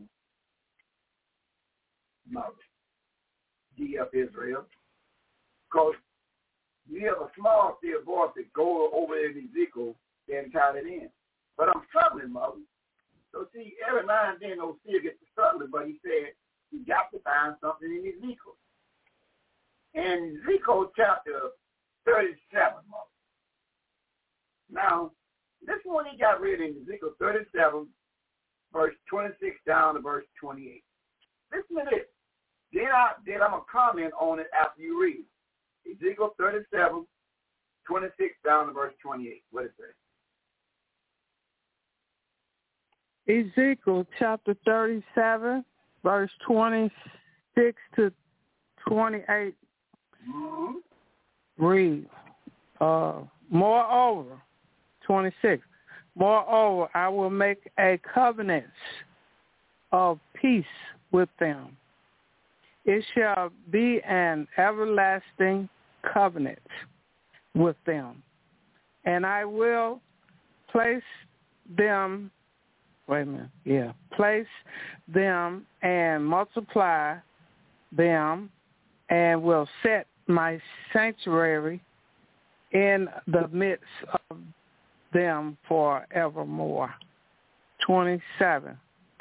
My tabernacle also shall be with them. Yea, I will be their Yahweh, and they shall be my people. 28. And the nations, 17 nations, shall know that I, Yahweh, do sanctify Israel, when my sanctuary shall be in the midst of them forevermore. He said in verse 26, moreover, I will make a covenant of peace with them. Mm-hmm. And it should be everlasting covenant with them. Mm-hmm. I will place them and multiply them and will set my temple in the midst of them evermore. He used the word them about 4 times. Them. Why is he saying that? Let's see who is the them? I heard the word mentioned 4 times, 27. My tabernacle also should be with them 5 times. Yea, I will be their Yahweh, and they should be my people. So the them is his people. I wonder what he's talking about. Verse 28. And the other nations, 17 of them, shall know that I, the 4 letters, do sanctify Israel. 12 tribes of Israel. Now, how can we find these verses, Mother? But I ain't never heard these verses read on no TV establishment when they were saying about sow a seed to my ministry. I have never heard this read. I wonder why it's not read nowhere but with voices of Jewish life. Why is it not read? Because it tells the story. That's why it's not read. It tells the story. Who's who and who is Israel and who is not. Get a precept on that, mother. Now, when you precept your Bible, that's when you know somebody working with something. They don't explain anything. They precept the Bible, they explain itself. We go to Isaiah 59, see where that verse is pulled from. We're going to Isaiah 59, you can get back on serving, obey your master. We're going to find out what master and serving and who he wants you to obey. We're going to find out that coming up shortly, mother. Let's go back to Isaiah, back to Isaiah 59. Look at verse 19 on verse 21, Mother G.F. Israel. One of them out of Cam 1. This is the precept of what we just got to read by backing up to Isaiah 700 B.C. and pick up with Isaiah 59, 19 down to verse 21. What is that, Mother? Isaiah 59, you said 59, right? Right. 19 down to verse 21. Isaiah 59, verse 19 to 21. Verse 19. So shall they fear the name of Yahweh from the west and from the west, and his greatness from the rising of the sun. When the enemy shall come in like a flood, the Spirit of Yahweh shall lift up a standard against them. Verse 20. And the Redeemer shall come to Yahdah and unto them that turn from trespass sin in Israel, says Yahweh. 21. As for me, this is my covenant with them, Israel, says Yahweh. My spirit that is up on you, and my words which I have put in your mouth shall not depart out of your mouth, nor out of the mouth of your seeds, nor out of the mouth of your seeds' seed, says Yahweh, from henceforth and forevermore. You see the man just said? The man said in 21, but as for me, this is my covenant with them. His mother finally put in there the children of Israel. The 12 tribes of Israel. And we make the claim of the covenant is made with the 12 tribes of Israel. The covenant is made with the 12 tribes of Israel. That must be known, mother. This has to be known. That's why it's so important to get the teachers in place to be able to go to school. We got to rehearse these righteous acts. Get the teachers in place to understand the covenant is made with one people out of the 18 nations, the children of Israel. Covenant is its word. It should be coming out of your mouth. The word should be coming out of your mouth. It's in your mouth. It's in your seed's mouth, your seed's mouth. But we got to bring it out their mouth. Starting from 1 year old on up. The minute they start talking, we got to start explaining to them there's a covenant made with you, my little offspring grandbaby. You got to start putting the covenant in their mouth from 1 year old before they go to preschool. Because they get to preschool and you ain't putting no covenant in them, they're going to get messed up at 2 years old all the way up. You got, as soon as they even start talking, you got to tell them about the covenant that's in your mouth. Mm-hmm. Right now. It's don't supposed to depart from you. So your grandbaby, your offspring, will be talking about the covenant. It's in their mouth. But we got to be the one to bring it out. Before the public school system and the Catholic Church and the Latter-day Saints and the WCC, World Council of Churches, and the Roman Catholic Church get their hand on them. So they put that, they put that Christianity on them. They need to know this thing right here. This is talking to one particular people. The lead tribe is Israel of all the nations on the earth. Now look at Latter-day Saints. Here, you got to show me because we all created equal. Well, that's what you've been told, right? But all right, you saying we created equal now because now we were in your Constitution, we 3/5 of a human beings. But why we created equal now? You know why? Because you know you want to get in where you've been in, but now it don't work like that.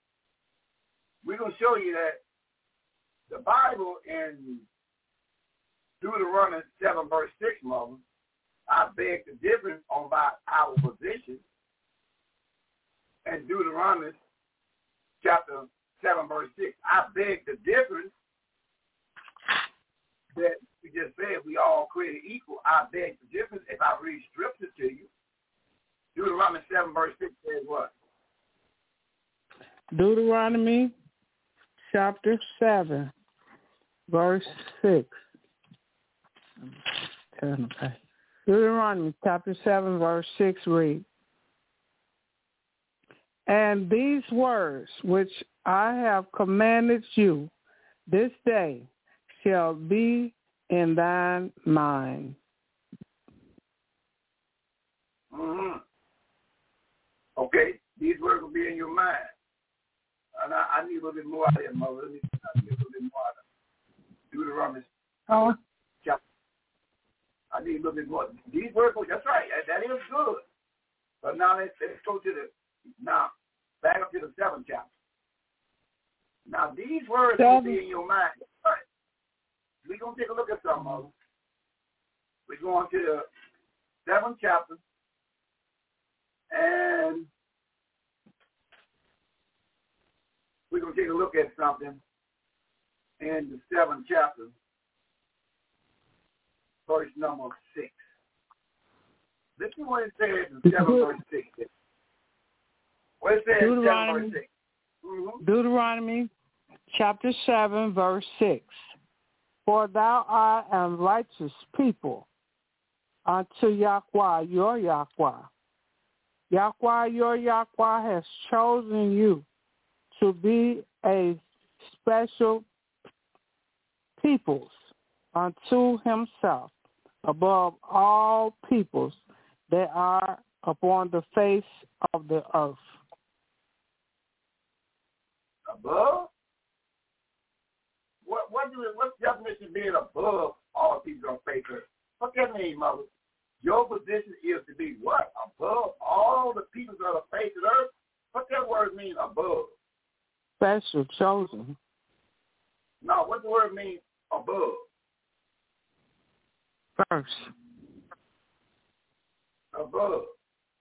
You know, like one of your tall grandbabies, and you got a lot of short grandbabies, and you say, this grandbaby's above all this. That means this grandbaby here just towers over all the rest of the grandbabies. Everybody else at the grandbaby's knees, and this grandbaby towers over everybody. Telling you, you is a high tower over everybody when it comes down to my word. You are above high statue, above everybody. That means they both see you when they see nobody else. That's your position, above. That means I can see you above everybody. When you stand up, you are above everybody. That's what he's saying. I have made you, the children of Israel, above all that are upon the face of the earth. Is that what we're reading, Mother? Yeah. Is that what we're reading? Can I get a hallelujah out of that? That's what we... Can I get a hallelujah out of that, Mother? A hallelujah. Okay. Let's get a precept on that, Mother. Let's go to the 26th chapter and showing you that once the big dignitary called a seer or the man of Yahweh, now he can go and put a petition in. Once you know that you're above everybody, and once you come to that bond of covenant, guess what the seer can do behind it once you accept the agreement of the Bible? Let's see what Moses said once they understand their position. Let's see how it's easy for the seer to go before the throne of Yahweh and do some good talking, because the people is all as one. Now let's watch him in the 26th chapter, verse 15 down to verse 19. Deuteronomy 26. Now let's watch the seer in operation now. Once he got the word across to you, your position is not to be beneath anybody. You're supposed to be above everybody, even if you omit it. When it comes down to the word, you still supposed to be above, even if you omit it. An Israelite midget. You're still above all nations. Now, once you accept that, let's see what Moses got written in the 26th chapter of Deuteronomy, 15 down to verse 19. Let's see what you got written there, Mother. Come on. Deuteronomy chapter 26, verse 15 to 19. Verse 15. Look down from your righteous habitation from heaven and bless your people Israel and the land which thou hast given us, as thou swearest unto our fathers, a land that flows with milk and honey. 16. This day, Yahweh, your Yahweh, has commanded you to do these statutes and judgments. Thou shalt therefore keep and do them with all thine mind and with all your soul. 27. Thou hast avouched Yahweh this day to be your Yahweh, and to walk in his ways, and to keep his statutes and his commandments and his judgments, and to hearken, listen unto his voice. 18. And Yahweh has avouched you this day to be his special peoples, as he has promised you, and that thou shouldest keep all his law, commandments. 19.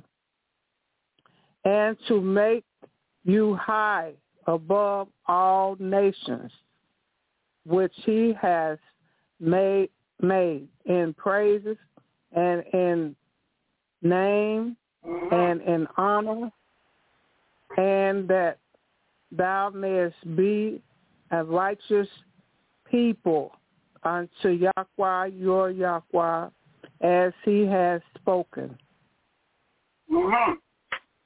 So to be in that position, or what Moses can take a petition and now pray up to heaven from, what do we got to do for the prayers to go up, Mother, according to what we got to read? Now, Moses was able to tell Yahweh to look down from heaven and bless your people of Israel. Why bless the people of Israel? what was they doing according to them verses you got to read to receive a blessing? What they got to do to receive a blessing for Yahweh to look down when those seers go and pray to Yahweh about concerning the children of Israel? What they got to do, mother, according to what you just got to read? Come on. You got, it says that, okay. What they got to 17. In verse 17, it says, thou hast avouched Yahweh this day to be your Yahweh, and to walk in his ways, and to keep his statutes and his commandments and his judgments, and to hearken unto his voice. You got to walk in the law. For to get a prayer for children of Israel, what they got to do is by being Israel, what they got to do when a seer goes and try to get a prayer for you, what they got to be doing for their prayer to get past his ankle, according to what you just got to read. What responsibility do they got to do, Mom? I just read it. They got to walk in the law. They got to do the statutes, do the law. Yeah. And walk in his ways, in Yahweh's ways. And then they made an agreement. Yeah. Well, that's right, Mom. They had made an agreement. They had made an agreement to do those things. Uh-huh. So the reason why these prayers didn't get past the ankle is because of what reason?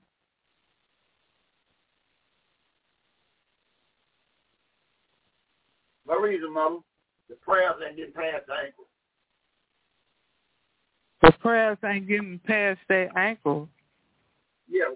Why?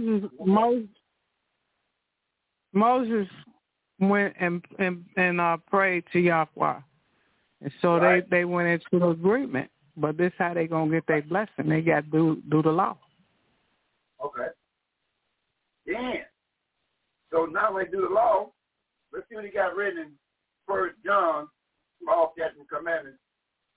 1 John 3:22. Let's see what Yahweh says when you're doing is the law, statutes, and commandments.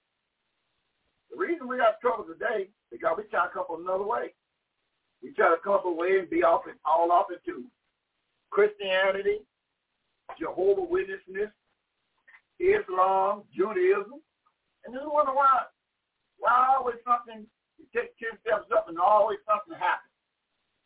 I'm telling you now. You got to walk into my law, statutes, and commandments. Then he got something written in 1 John on the right side of the book, 3:22, Mother. Let's see what he says in 1 John 3:22. 1 John chapter 3, verse 22. And whatsoever we ask, we receive of him, because we keep his law, his Torah instruction, and do those things that are pleasing in his sight. And whatsoever we ask, if we keep his law, statutes, and commandments, he's going to ask me something. But the first thing we got to make sure you keep the law, statutes, and commandments. Right. But the priest tell you, we ain't got to do that no more. It's done away with. Yeah? But he's telling you, on the right side of the book, by beloved John, he's back in heaven.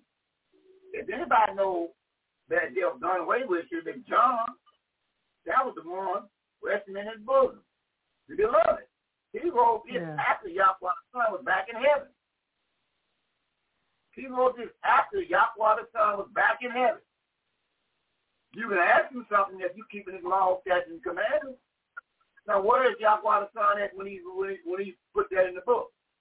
He was in heaven. He was gone. So he's letting you know you can ask him something, but something you got to do by keeping his law, statutes, and commandments. Now, 1 John chapter 2, one verse. 1 John, same right side of the book, chapter 2, verse 1-6. Chapter 2, verse 6. Chapter 2, 1 and 6. Is that what you say? What you say? Verse 6. One verse 6. Oh, chapter 2, 1, 6. I'm thinking something else. 1 John chapter 2, verse 6. He that said he abideth in him ought himself also so to walk, even as he walked. So we got to walk as he walked. Huh? Yeah. Mm-hmm. If you abide in him, you walk as he walked. Got to say him up? Yeah. That's right. That's your How did you walk? How did you walk in Luke 4:16? How did he walk, Mother? In Luke 4:16. And Luke chapter 4. Luke 4:16. Mm-hmm.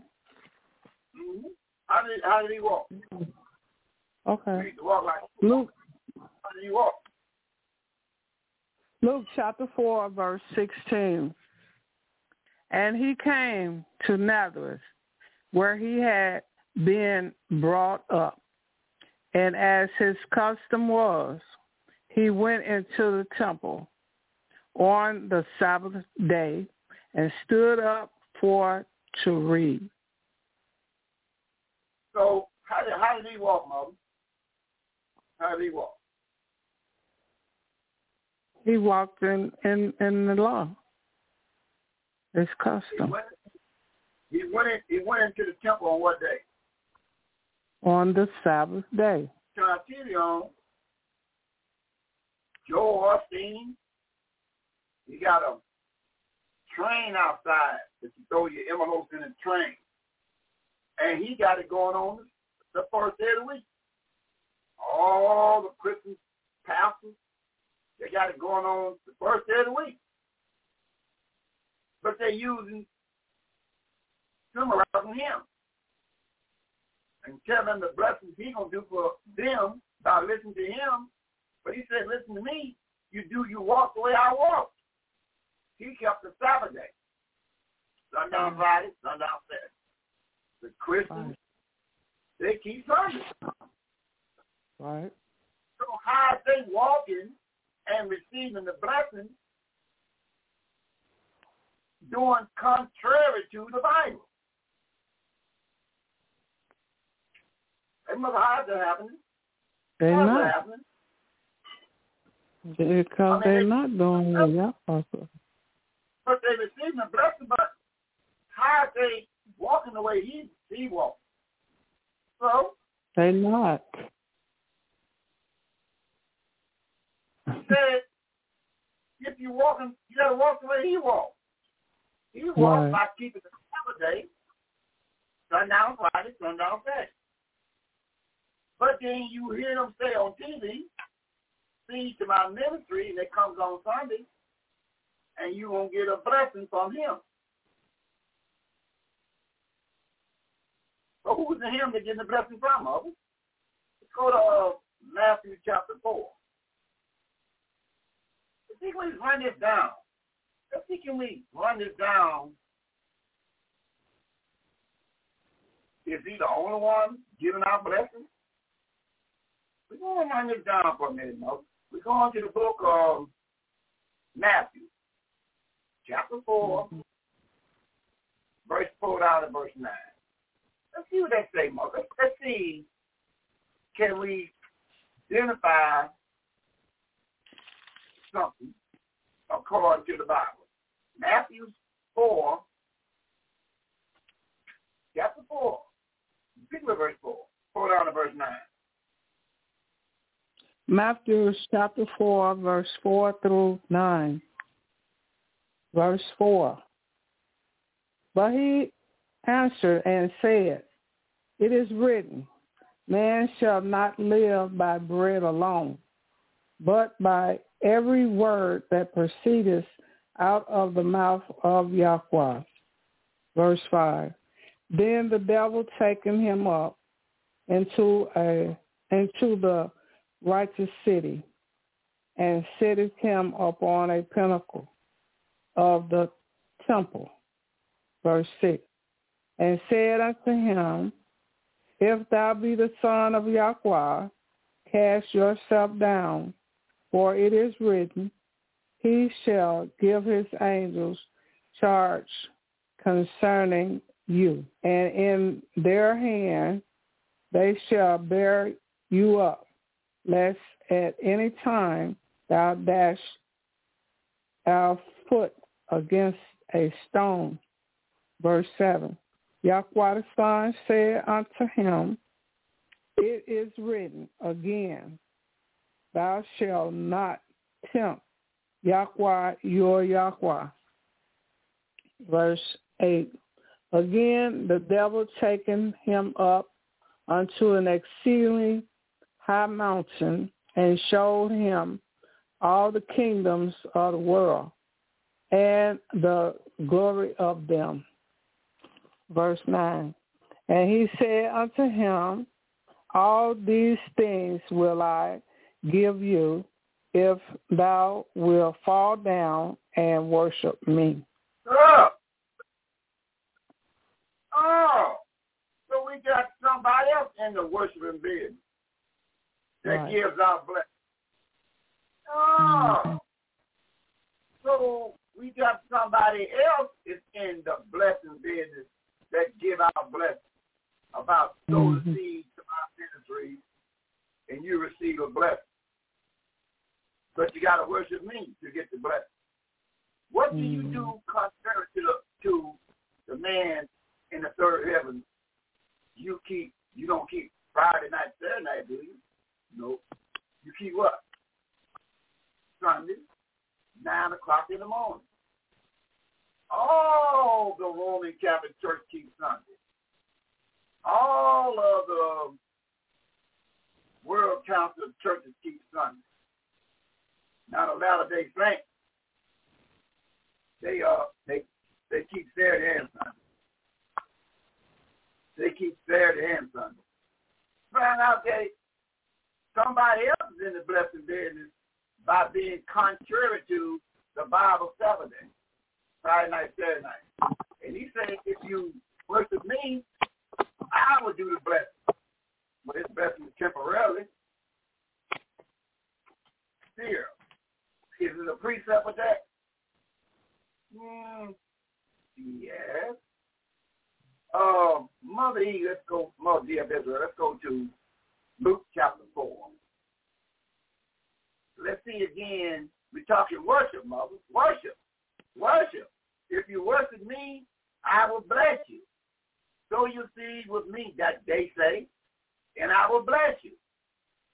But we're doing the wrong day. Yes, I can bless you by doing the wrong day. It's like you run the red light, and he said, well, I can bless you for running the red light. How can you bless me for running the red light? I'm doing wrong. Unless you got a power that I don't know of. How can you do wrong and get a blessing? Because somebody's contrary to the scripture. And he is in the blessing business, but it's only temporarily. Because he got a date till the lake of fire, and you follow him, you got a date till the lake of fire. See, we got to read that. Okay, well, we'll read that too then. After Mother look at Luke chapter 4. Go down to verse number 7, Mother. Let's see if we get another word called worship. Luke 4:4, down to verse 7. Come on. Luke chapter 4, verses 4 to 7. Verse 4, and Yahweh the Son answered him, saying, It is written that man shall not live by bread alone, but by every word of Yahweh. Verse 5, and the devil taking him up into an high mountain, showing unto him all the kingdoms of the world in a moment of time. Verse 6, And the devil said unto him, all this power will I give you, and the greatness of them, for that is delivered unto me, and to whomsoever I will give it, I will give it. Verse 7, if thou therefore wilt worship me, all shall be thine. So who is that talking about worship? Hey, mother, who is that talking about worship him, and you got a big blessing coming about worship? Who is this talking about? According to the devil. The devil. Yeah. You mean the devil? The devil's in the blessing business? Yes. Yes. He gave him that power. If you're going to walk away from this truth, and you're going to do his business, he's in a temporary blessing business. Well, how do we know when we walking in his blessing? When you're doing what he said designed for you to worship. He designed Sunday, first day of the week. He designed Sunday. He designed Sunday. He designed Christmas, Easter, and Thanksgiving. He designed that.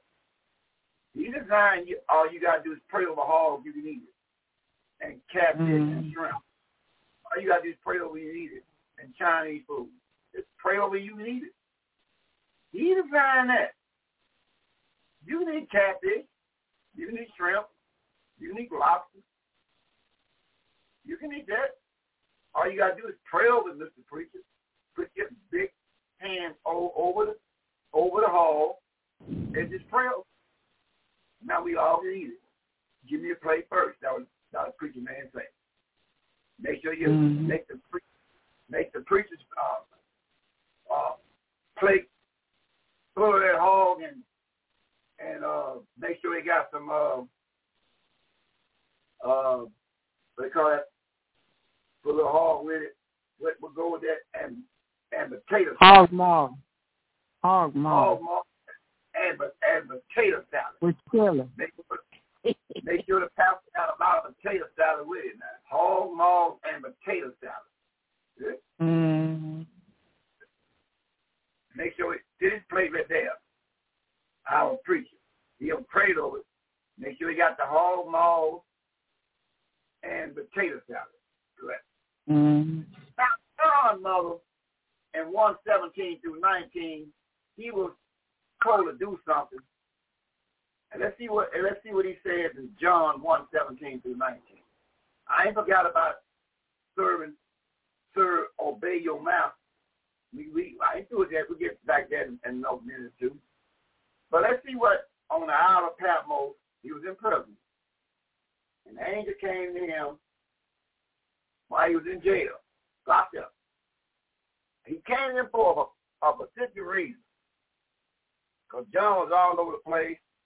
So he had him locked up where he could work with him so he could get this out. So now he can't be running around now. I want you to pay attention to me, John. And now you write what I tell you to write. Let's see what he told John to write in 1:17 through 19. Revelation 1:17 out of verse 19. Hey, mother, be of Israel, what did he tell him to write? Okay. John, Revelation. Okay. Revelation chapter 1, verse 7. You say 17 down to 19.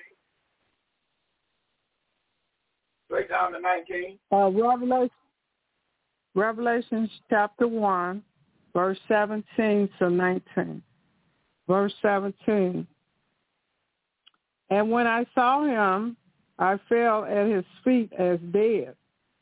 And he laid his right hand upon me, saying unto me, fear not. I am the first and the last. 18. I am he that liveth and was dead. And behold, I am alive forevermore. Hallelujah. and have the key of hell and of death. Verse 19. Write the things which thou hast seen, and the things which are, and the things which shall be hereafter. Mm-hmm. So what is John writing? John writing hereafter. John going to write the things that have already happened, that was going on in his life, and things going to happen in your life. So John put it right the hereafter. So when John put his pen down in 96 AD, the story of the Almighty was told. John wrote the beginning, the middle part of it, and the end of it. So when John put his pen down in 96 AD, his story of Yahweh was told.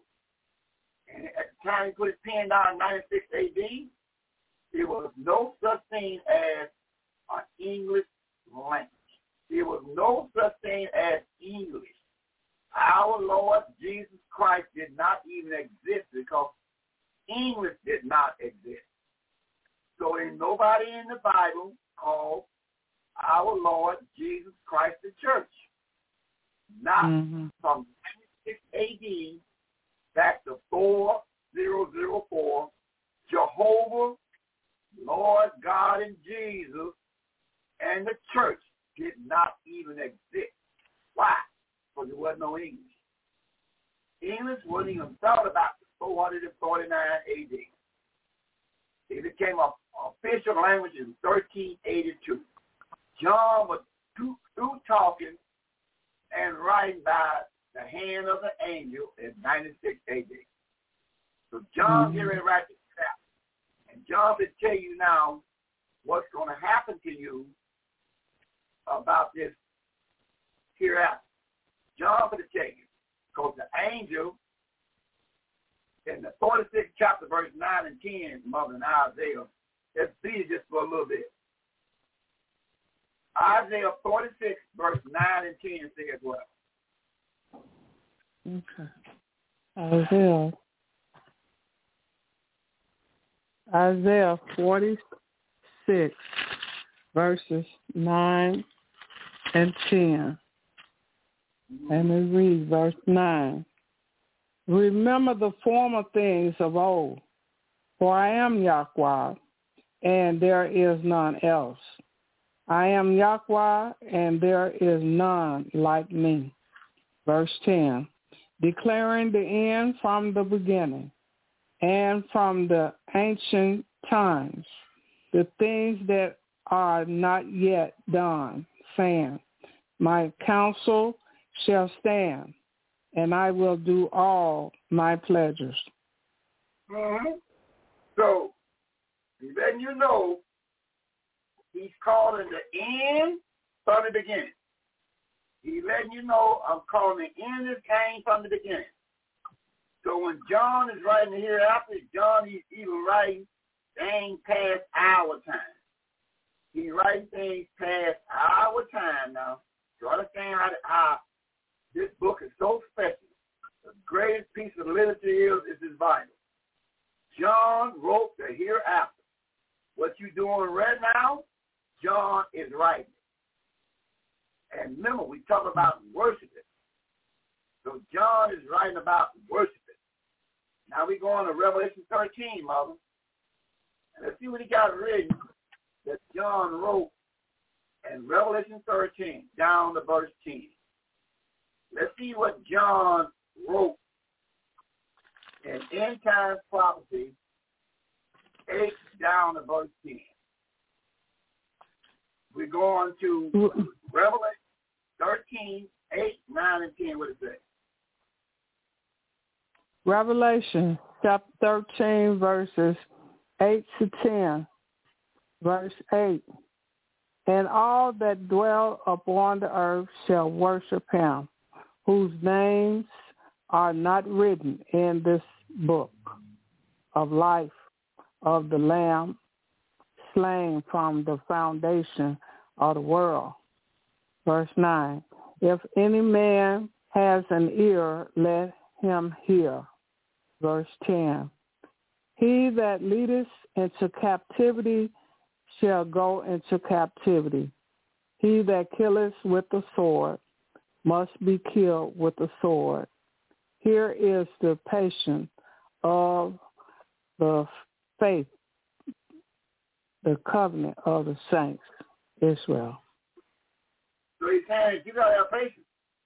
He said, now, if your history is leading folks into captivity, you must go into captivity. If your history of you killing with a sword, he said, you must be killed with a sword. Now, that's big coverage out. So those that have taken something that don't belong to them by the sword, by the pistol, that's what Yahweh said going to happen to you. So if you got a history of taking something that don't belong to you, that's how you got to go out. See? Now you got to go out. He said, if you have gained something by the sword, if you have taken something by the sword, you must be taken out by the sword. That's what the angel telling John to write. Read verse 10 again and make sure that's what he said, Mama. Revelation 13:10. He that leadeth into captivity shall go into captivity. He that killeth with the sword must be killed with the sword. Here is the patience and the faith, the covenant of the saints, children of Israel. Yep. So you got to have patience and know one thing.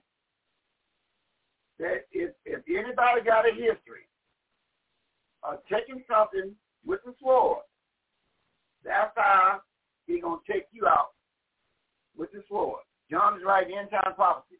So I don't care how much you get in the green right now. If you have taken something by using the sword, if you have led somebody into captivity, whatever way you have did it, if you was the leader and you taking somebody into captivity, he said, John put it in writing. They must go into captivity too. Is that what it reads, Mother?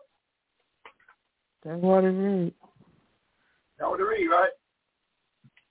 Yeah. So tell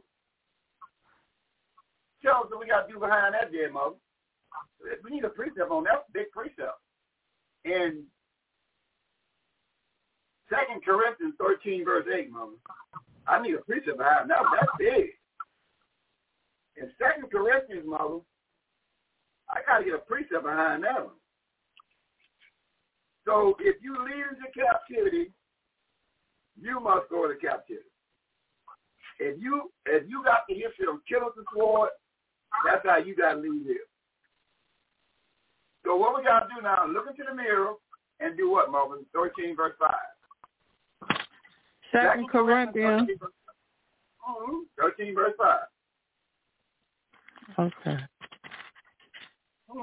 We got to get a precept on that, Mother. That's big talk. 13, verse 5. 2 Corinthians chapter 13, verse 5. Examine yourself, whether you be in the covenant. Prove your own selves. Know you not your own selves, how that Yahweh the Son is in you, except you be reprobated. So you got to examine yourself. How is your history? What are you doing? Did you lead anybody in captivity? Did your forefathers and mothers got their history up on their resume? If they got their resume, that's how they're going to go out. Well, that's been old days. It got nothing to do with me. No. That was how my forefathers lived. That got nothing to do with me today. Well, let's see what the precept said today in the 14th chapter of Isaiah 21. Hey, Mother, let's see, is it a precept on that? Well, that happened a long time ago. I have nothing to do with that. That happened a long time ago.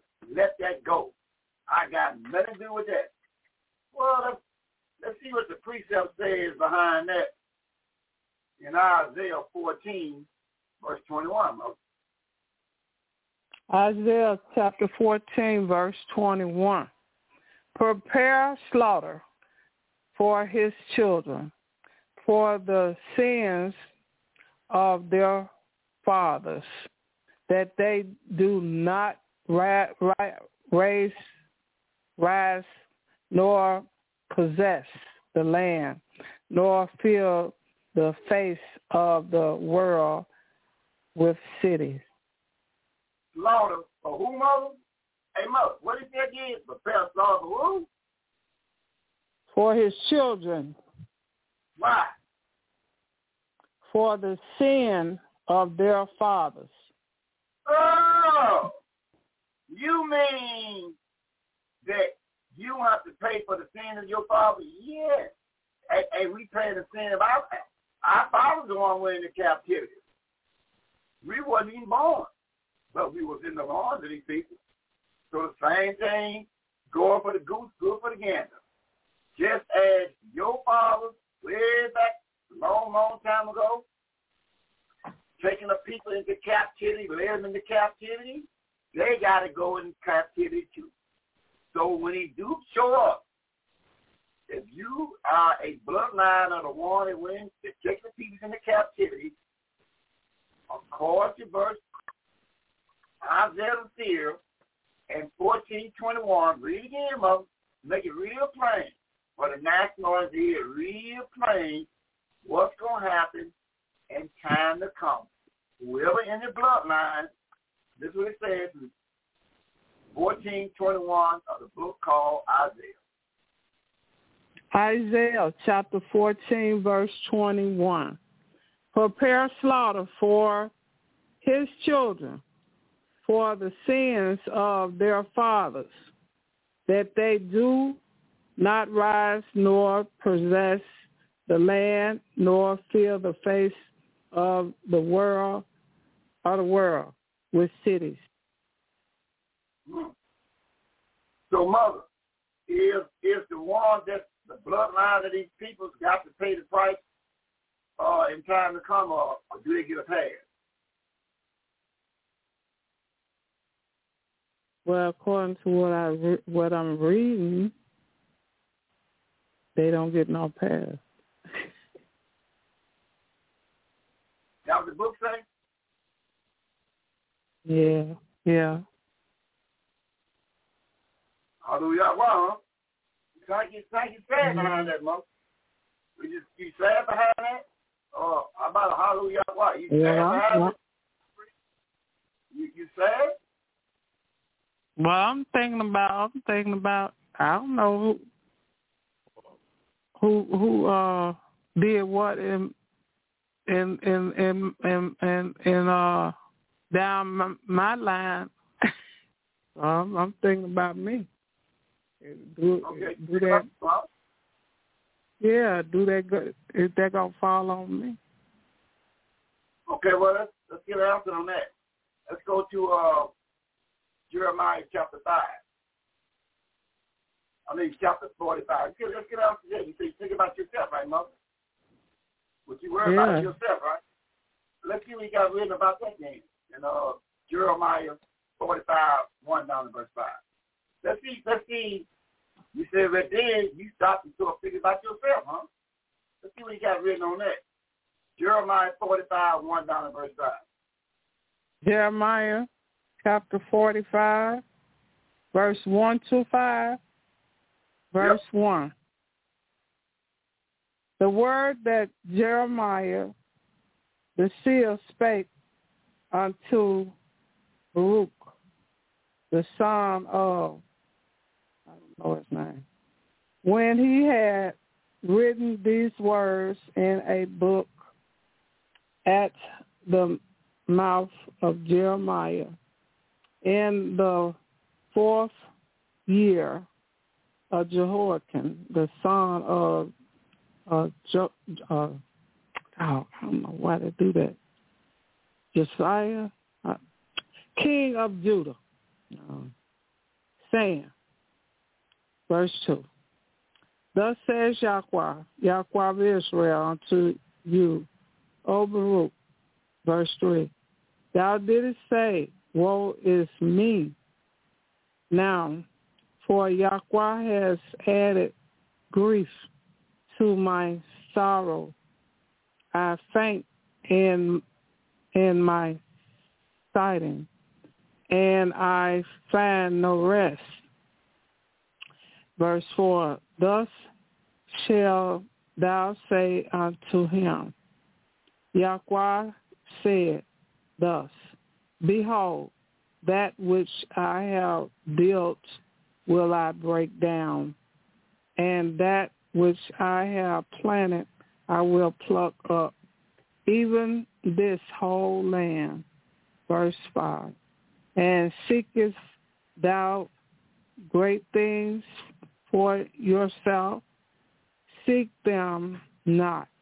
For behold, I will bring evil upon all flesh, says Yahweh, but your life will I give unto you.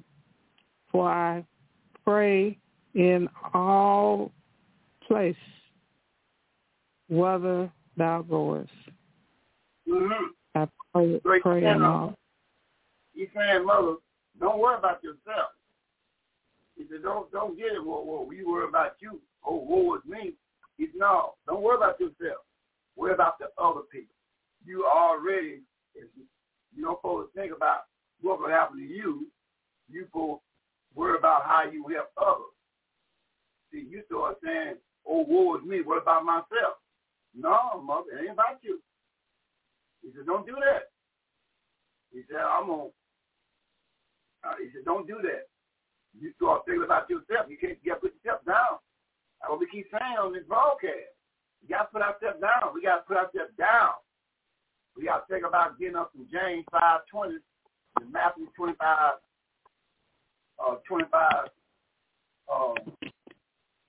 41. We got to think about one thing, our helping them. We gotta make sure we understand our position is Romans 12, 1, 2, and 3, mother. See the precept on our position. Romans 12, 1, 2, and 3. I can't come on this broadcast about myself. Romans 12, 1, 2, and 3.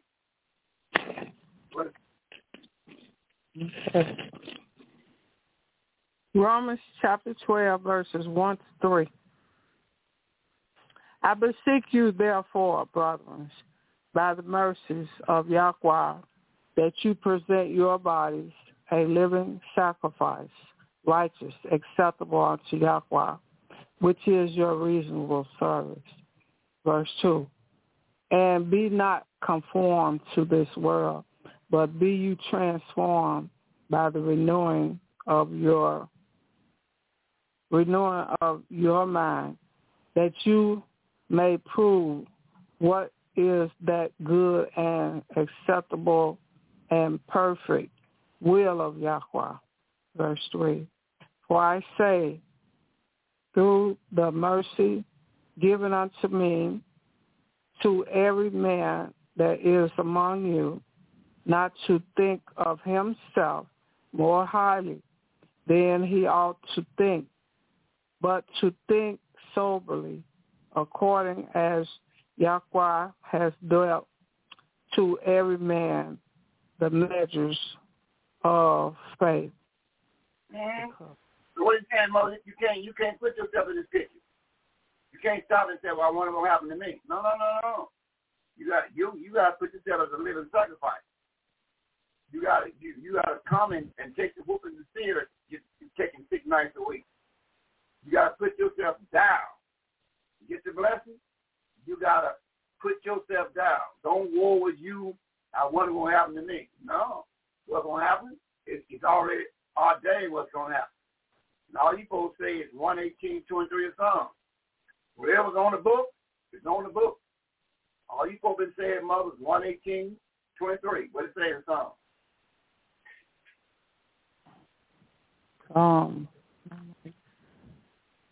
23. Okay, I had it. Past Psalm 118, verse 23. This is Yahweh's doing. It is marvelous in our eyes. In leadership, that's the only thing you're supposed to say. Whatever it is, what it is, it is. It's Yahweh's doing, and it's marvelous in my eyesight. That's how you're supposed to talk in leadership. Whatever it is, this is Yahweh's doing. It is marvelous in my eyesight. So this man got too much power for you not to say that, mother.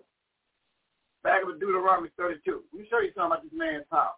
Show you something about this man's power, mother. Anything happened was what it is. Whatever it is and what it is. You're supposed to say, this is Yahweh's doing and it's marvelous in my eyesight. Whatever it is. That's how you go talk with the grandbaby. This is Yahweh's doing. It's marvelous in my eyesight. We're going to preach up on that, mother. We're going to get a precept on that. Deuteronomy 32. We're going to look for a precept, mother. And look what he says in verse 39 and 40 through 41. Let's see what he says in 39 through 41. No, mother. No. Never. This is Yahweh's doing. It's marvelous in our eyesight. So when they cut me off the airways and they talk about taking me outside, I like to take you and run your head into the tree. This is Yahweh's doing, but it's marvelous in my eyesight. If Yahweh let you pull it off, I know it's doing. If he let you take my head and run into the tree, then I know it's Yahweh's doing. I ain't getting mad at nobody. That's Yahweh's doing. That's what Paul said, well, I find myself in, I'm going to roll with it. That's the same deal I feel. I come on this broadcast, I'm ready to go. This is Yahweh's doing. Let's talk about his power right now, mother. We're going to Deuteronomy 32, and we'll look at verse 39 to 41. Talk about his power. Now, take down the 42. Make it sound. Make it sound good. 32, 39 to 42. Make it sound good. Deuteronomy chapter 32, verse 39 to 42. Verse 39. See now that I, even I am he, and there is no Yahweh with me. I kill and I make alive. I wound and I heal. Neither is there any that can deliver out of my hand. Verse 40. For I lift up my hand to heaven and say, I live forever. 41. If I with my glittering sword and my hands take hold on judgment, I will render vengeance to my enemies and will reward them that hate me. 42. I will make my arrow drunk with blood, and my sword shall devour flesh, and that with the blood of the slain and of the captive from the beginning of vengeance upon the enemy. Mm-hmm. So you see, he said he do wrong. He said, look here, I'm the one kill. Oh. Mm-hmm. I'm the one make alive. Oh. Mm-hmm. I'm the one heal. Oh. Mm-hmm. What did he say? He said, I got all this power.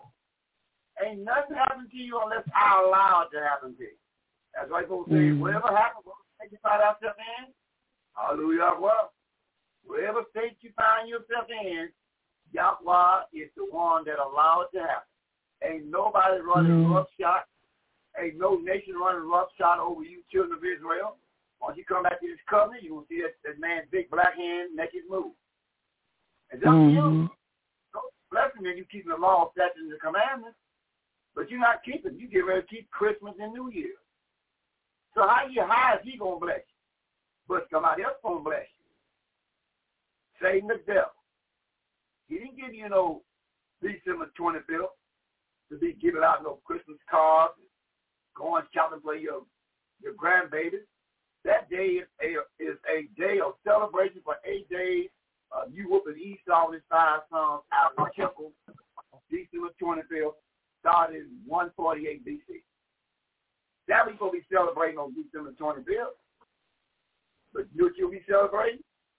Merry Christmas, Christmas trees, presents up under the trees, and bow down and get them out from under there. And eating hogs. And eating hogs. That's what you going to do. And some children. You eat some hogs and children. Mm-hmm. That's contrary to the Bible. But look what he says here with a precept there, Mother. Look what he tells them in 43. We'll get a precept out of that. Yeah. And Deuteronomy 32? Yeah, Peter verse 43. Deuteronomy 32:43. Rejoice, all you nations, with his people, for he will avenge the blood of his servants, and will render vengeance to his adversary, and will be merciful unto his land and to his people, Israel. So man said, so this ain't gonna come to an end, Mother. It's really y'all go ahead, keep on. Keep my people in the ring like you're doing. Keep on hiding their books from them. Tell them that you up. You over there bombing the land, and you know the land don't belong to man one of y'all. Keep on telling them folks that. But sooner or later, the people of the Bible are going to wake up and understand that. And Deuteronomy 11:24 tells us something about it. So we precept. Look what it tells us in Deuteronomy 24, Mother. Hey, Mother, he told Moses something in Deuteronomy 11:24. See, they over there bombing the land up. Over there doing all these things, and we just sit on the sideline just watching things, don't know what's going on. We ain't got a clue, you know why? Because we quit Islam and Judaism. Do you know that Yahweh said something in Deuteronomy 11:24? Hey, Mother, what he said in Deuteronomy 11:24? Deuteronomy chapter 11, verse 24 reads, every place whereon the sole of your feet shall tread shall be yours, from the wilderness and Lebanon, from the river Euphrates, even unto the utmost sea shall your coast be. Did you just hear that, Mother? You hear where your land is at. Your land goes all the way to the people over there in Lebanon. Guess what? That land belongs to you. The land over there in the Gaza Strip, that land belongs to you. You ain't got a clue about you been a Christian to understand that is your land. They fighting over, and what Esau and his 5 sons did has kicked you out of the land, and then taking your identity, they the biggest identity itself before your eyes. They become you, and you African American, Negro, and Latino, and Mexicans and Puerto Ricans. That's what you is. See that? You Mexicans, Puerto Ricans, and Latino. And then, Judah, Benjamin, Levi, and Simeon, they African American, Negro, and color, and super cool. You see the man that told you that land that they over there fighting and bombing over, it don't belong to now one of them, it belongs to you. All the way up to what 2 rivers you just got to mention, Mother? What 2 rivers again? In that verse 24? Lebanon and Euphrates. All the way up to the Euphrates. So all you just go on the map and see that from the land of Israel all the way up to the Euphrates, it belongs to you. And that means Syria. What you see now, the Syrians out there fighting, that don't belong to them. That don't belong to them neither. To get to the Euphrates, you got to go through Syria. The land of Syria belongs to the children of Israel. This is there in Deuteronomy 11:24. So the ones that's over there, the Arabs that's over there in Syria, that land belongs to the children of Israel. The ones over there in Lebanon, that belongs to the children of Israel. So we don't know it. We think we just from Arkansas and Mississippi. We wait on our 40 acres in the mule, and Yahweh just told you where your land is at. But this was just all a reminder of where your land was at. Hey, mother, go back to Deuteronomy, Genesis 15:18. See, listen.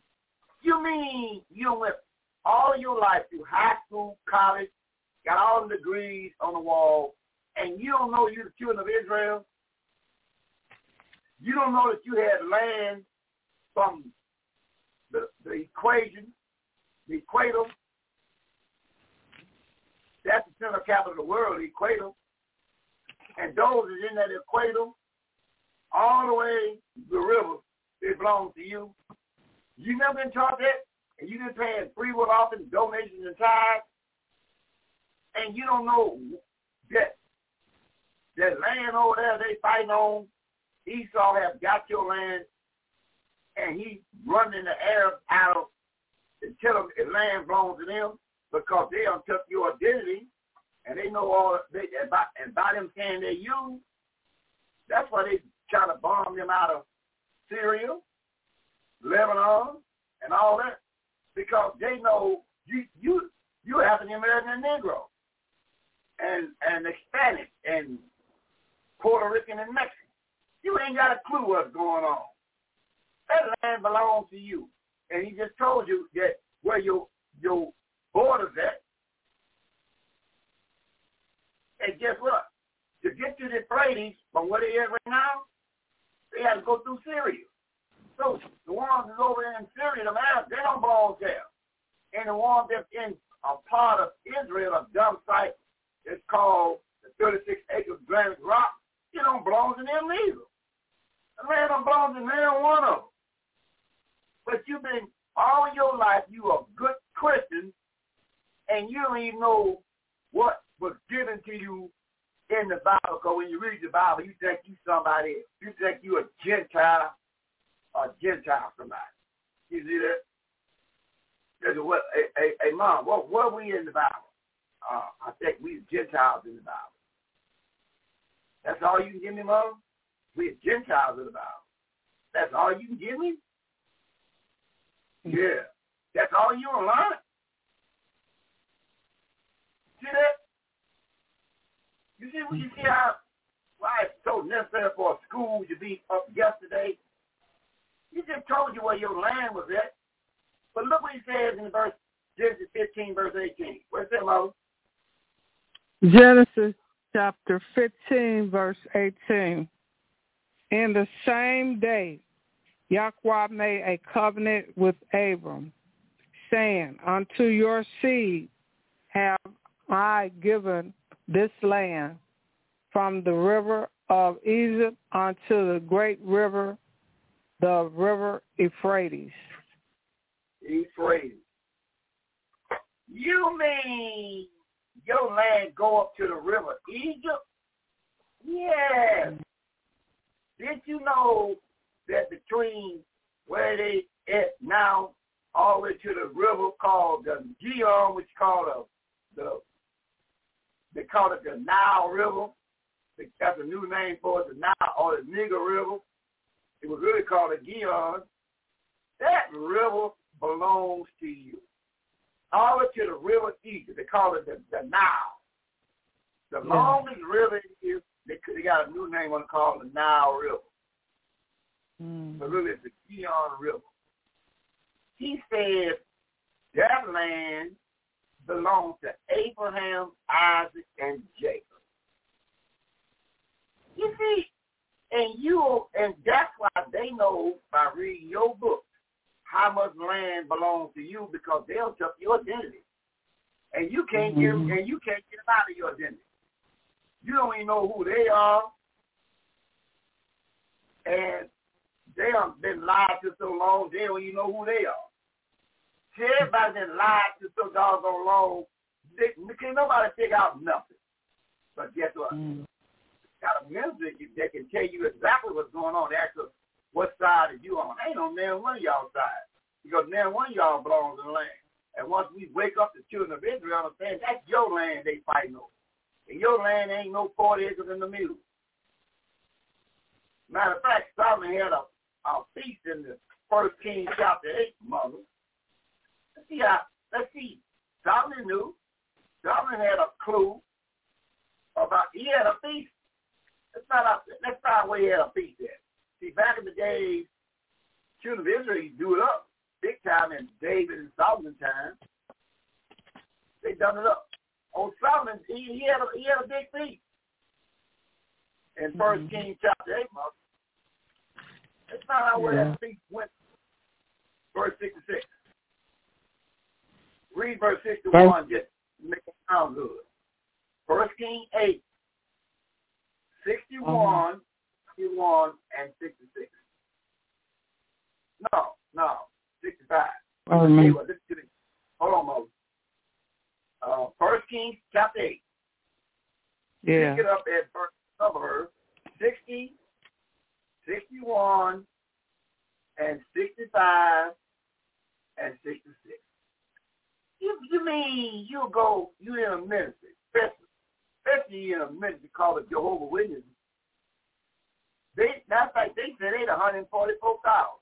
They the biggest liars, changing the name and everything else. If I wish I did know, I used to know some members of Jehovah's Witnesses. I used to know them through. They just come by. They said, no, don't stop over there by him. He jump us like a rope. He have us confused when he opened that Bible on us.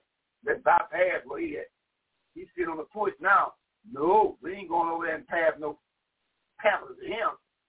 He'll turn us upside down on us. Have us old folks jumping around like popcorn trying to jump around him. Let's go across the street where the good Christians at. See? 1 Kings chapter 8, verse 60 and 61. Get down to verse 65 and 66. Listen to this. Come on there, Mo. 1 Kings chapter 8, verses 60, 61, 65, and 66. Verse 60. That all the peoples of the earth may know that Yahweh is Yahweh, and that there is none else. 61. Let your minds, therefore, be perfect with Yahweh, our Yahweh, to walk in his statutes and to keep his commandment, his law, as at this day. Verse 65. And at that time Solomon held a feast, and all Israel with him, a great congregation, from the entering in of Hamath unto the river of Egypt, before Yahweh our Yahweh, 7 days, and 7 days, even 14 days. 66. On the 8th day he sent the peoples away, and they blessed the king, and went unto their tent joyful and glad of mind for all the goodness that Yahweh has done for David his servant, and for Israel his people. No, they had a feast in Douglas Park. They had a feast in Douglas Park. No, let's see what they feast was at again, Mother 65. And he called you by name too. Yeah, not only that. Hold on. Let's go see again. Don't cut him off. Take a deep breath for a minute, Mo. He said, we have a feast at Douglas Park in the Dan Ryan Woods somewhere. That's where we have a feast at the Douglas Park and Dan Ryan Woods. And we think we own something. Let's see what Solomon had his feast at in verse 65. And he told you what is your name too. Besides all Israel, he said something else about you, all Israel. He called you something else. Let's find out the mother identify what he called all Israel. Verse 65. 1 Kings chapter 8, verse 65. And at that time Solomon held a feast, and all Israel with him, a great congregation, from the entering in. Hold on. What are we? What are all Israel when they got their 9 all right? What are we? A great congregation. Ain't that something? You see, why we don't know nothing about that? All Israel is a great congregation. A great congregation. Let's find out was it only in Douglas Park that you had a feast to come together in Douglas Park? Come on, read it. Okay. From where? From the entering in of Hamath unto the river of Egypt. Stop it there.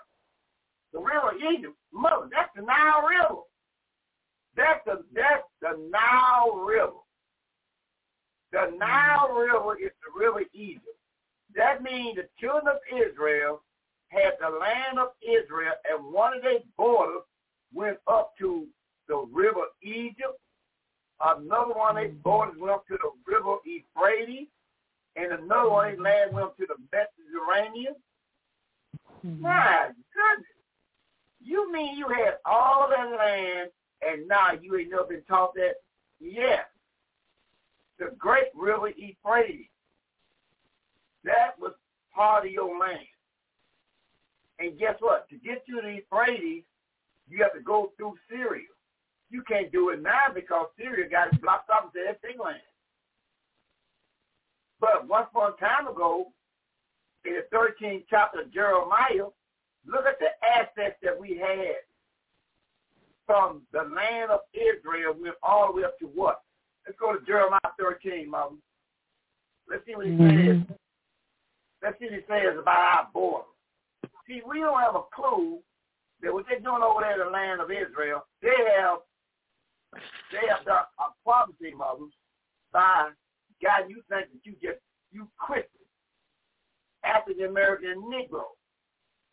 So you know what they done did on you? We're going to read it in Daniel in a minute after we get through reading this. What they done did on you, soundly have done something on you. Soundly. And they be just mad at everything. They be mad at the Arabs. They want the world to get in with them and help us bomb the Arabs. And they be mad. What that guy named? Forgot his name right now. The prime minister over there. He just, every time you see him, he just red and mad. He's a biggest liar that ever breathed at it. Land on bones to him. Land on bones to the Arabs. Land belongs to the children of Israel. But we think we Christian and African American and Negro. You see what we do the school is so important? We don't have a clue that's your homeland all the way up to the Euphrates, all the way up to the Nile River, and we can go on and on about your 4 borders of your land. We can go on and on. See, okay, it's so much to teach to you, children of Israel, to wake up. Come out of that sleep you in. You ain't on now one of their sides because now one of them, the sins of Esau don't belong in the land, and the Arabs don't belong in the land.